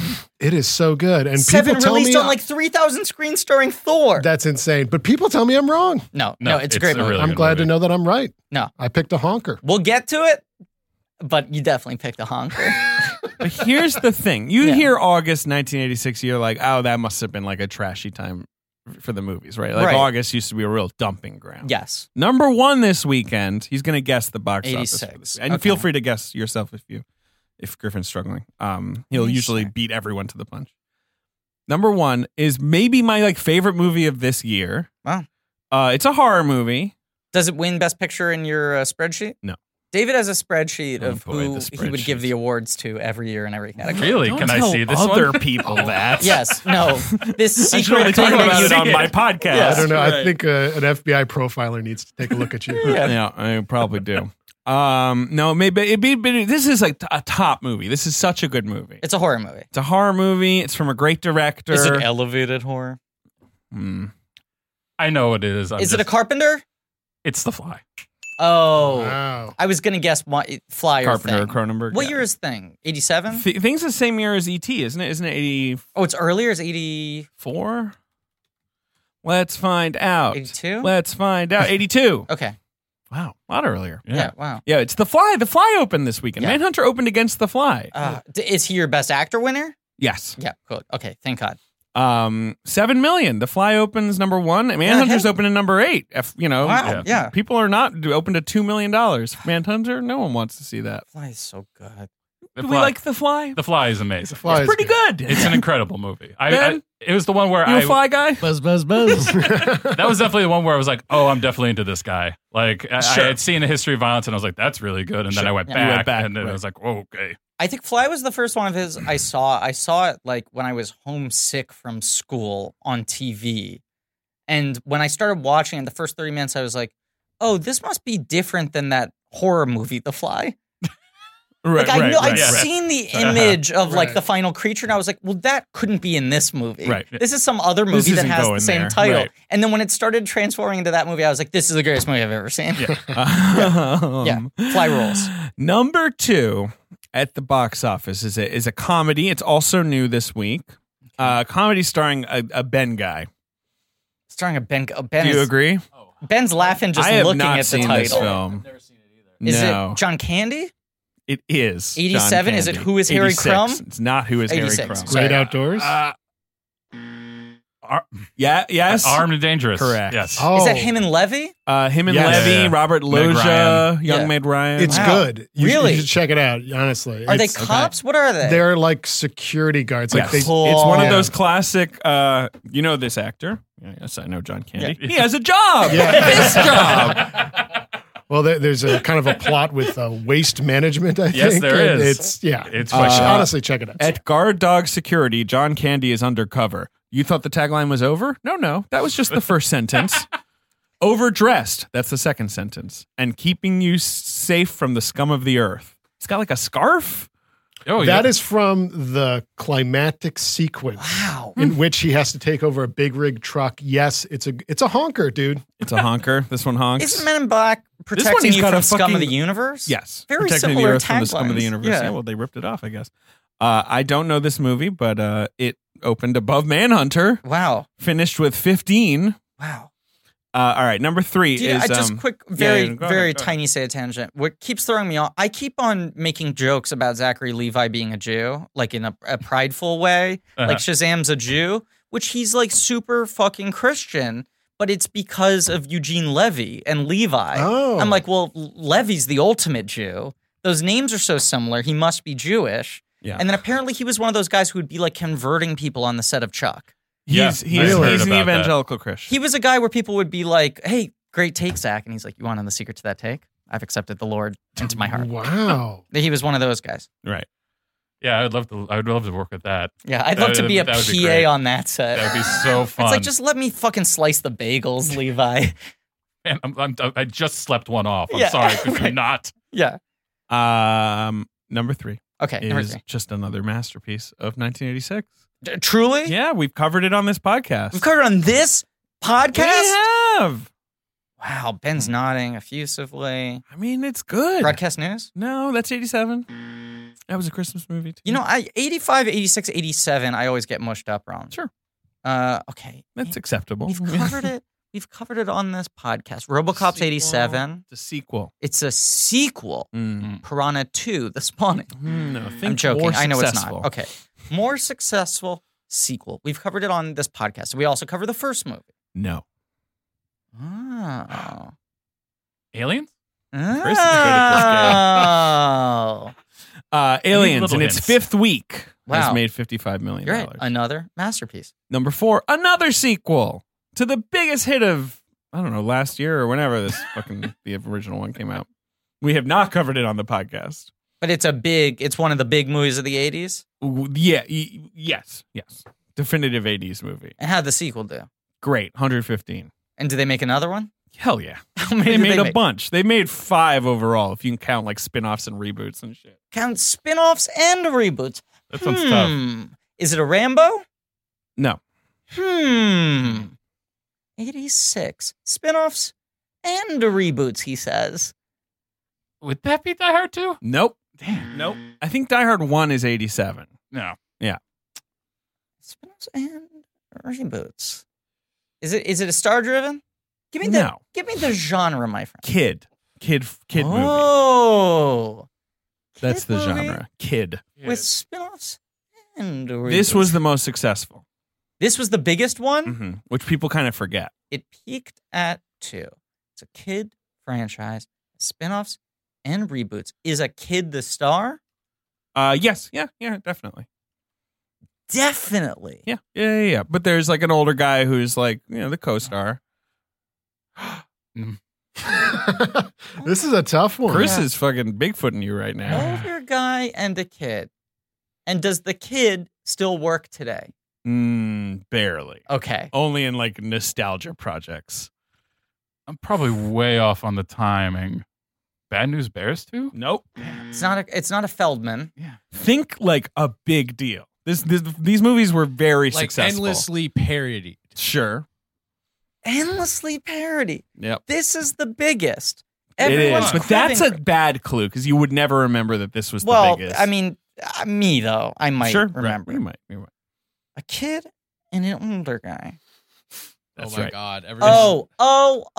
I know exactly what is it? It is. It's Karate Kid Part 2. That's right. The Karate Kid Part 2. A literal kid. The thing is, I don't view him as a kid when I watch those movies. It's in the title. You're right. But I always looked up to Ralph Macchio to this day still.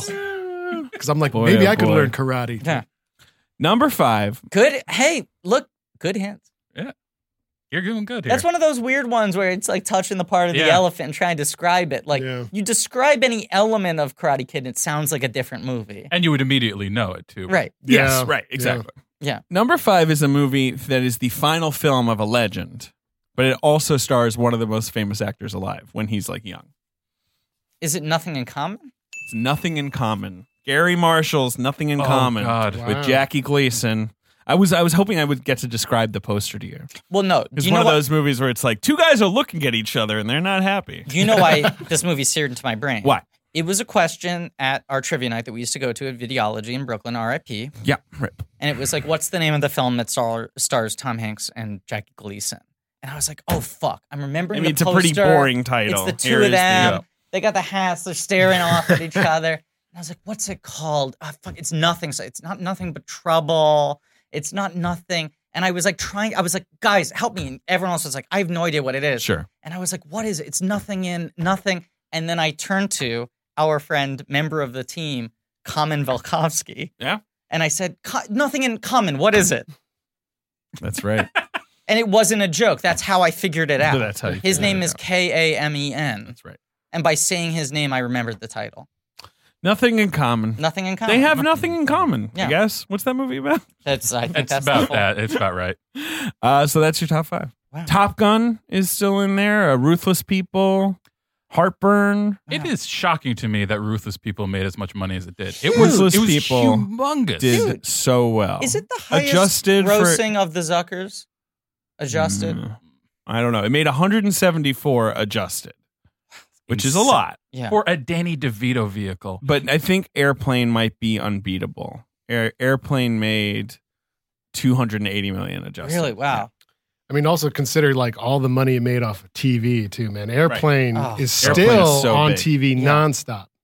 And Naked Gun 2.5 made 186. Naked Gun 2.5 was That's the biggest of the 3? huge. Yeah. Is Airplane the only spoof movie that has surpassed what it's spoofing? Because 100%. you know, like there's all those Airport Yeah. 77 and Right. shit. Yeah. I think, yes. And what was it? 0 Hour? Is that the other thing? Yes, that's the Right. movie. It's sort of specifically Right. spoofing, right? Yes. I mean, I remember watching that as a Disaster kid movies. and not having.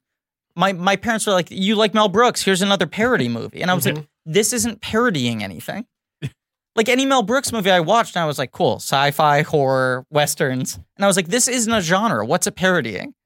My parents were like 5 huge movies, one of which was nominated for Best Picture. The 1970s airplane a craze. weird fucking subgenre. Plane check, dude. Plane Go check. through all of them. Oh, all the planes, all the airport movies. Yeah, so you can Oh, end God. with Delta Force. I was going to say United 93. but Oh, No, boy. I'll never watch it. Delta Force. You'll never watch United 93? Is that Really? a movie that you've avoided watching because it'll just freak you out too much? Wow. Good movie. No, thank you. Good movie I will never watch again. Oh, in my Well, life. especially Yeah, because yeah. everyone was like, "No, but it's very realistic," and I was like, "I'm backing further away." You're not helping this. It Yes, really exactly. captures what it would exactly be like to have that It'll experience. turn you into a Lars von Trier or a who did we say 7 hours ago? McG. McG. I'm a McG, basically. Yes. Yeah. That's not true. I'll get on him. You know the great irony? McG, Afraid of Flying, also directed Pretty Fly for a White Guy music video. Wow. You know, now that you say that, it makes total sense stylistically. Yes. It's all there. Yeah. It's true. Yeah. We're done. We're done. Right. Wow. Wow. Yeah. Final Wow. thoughts.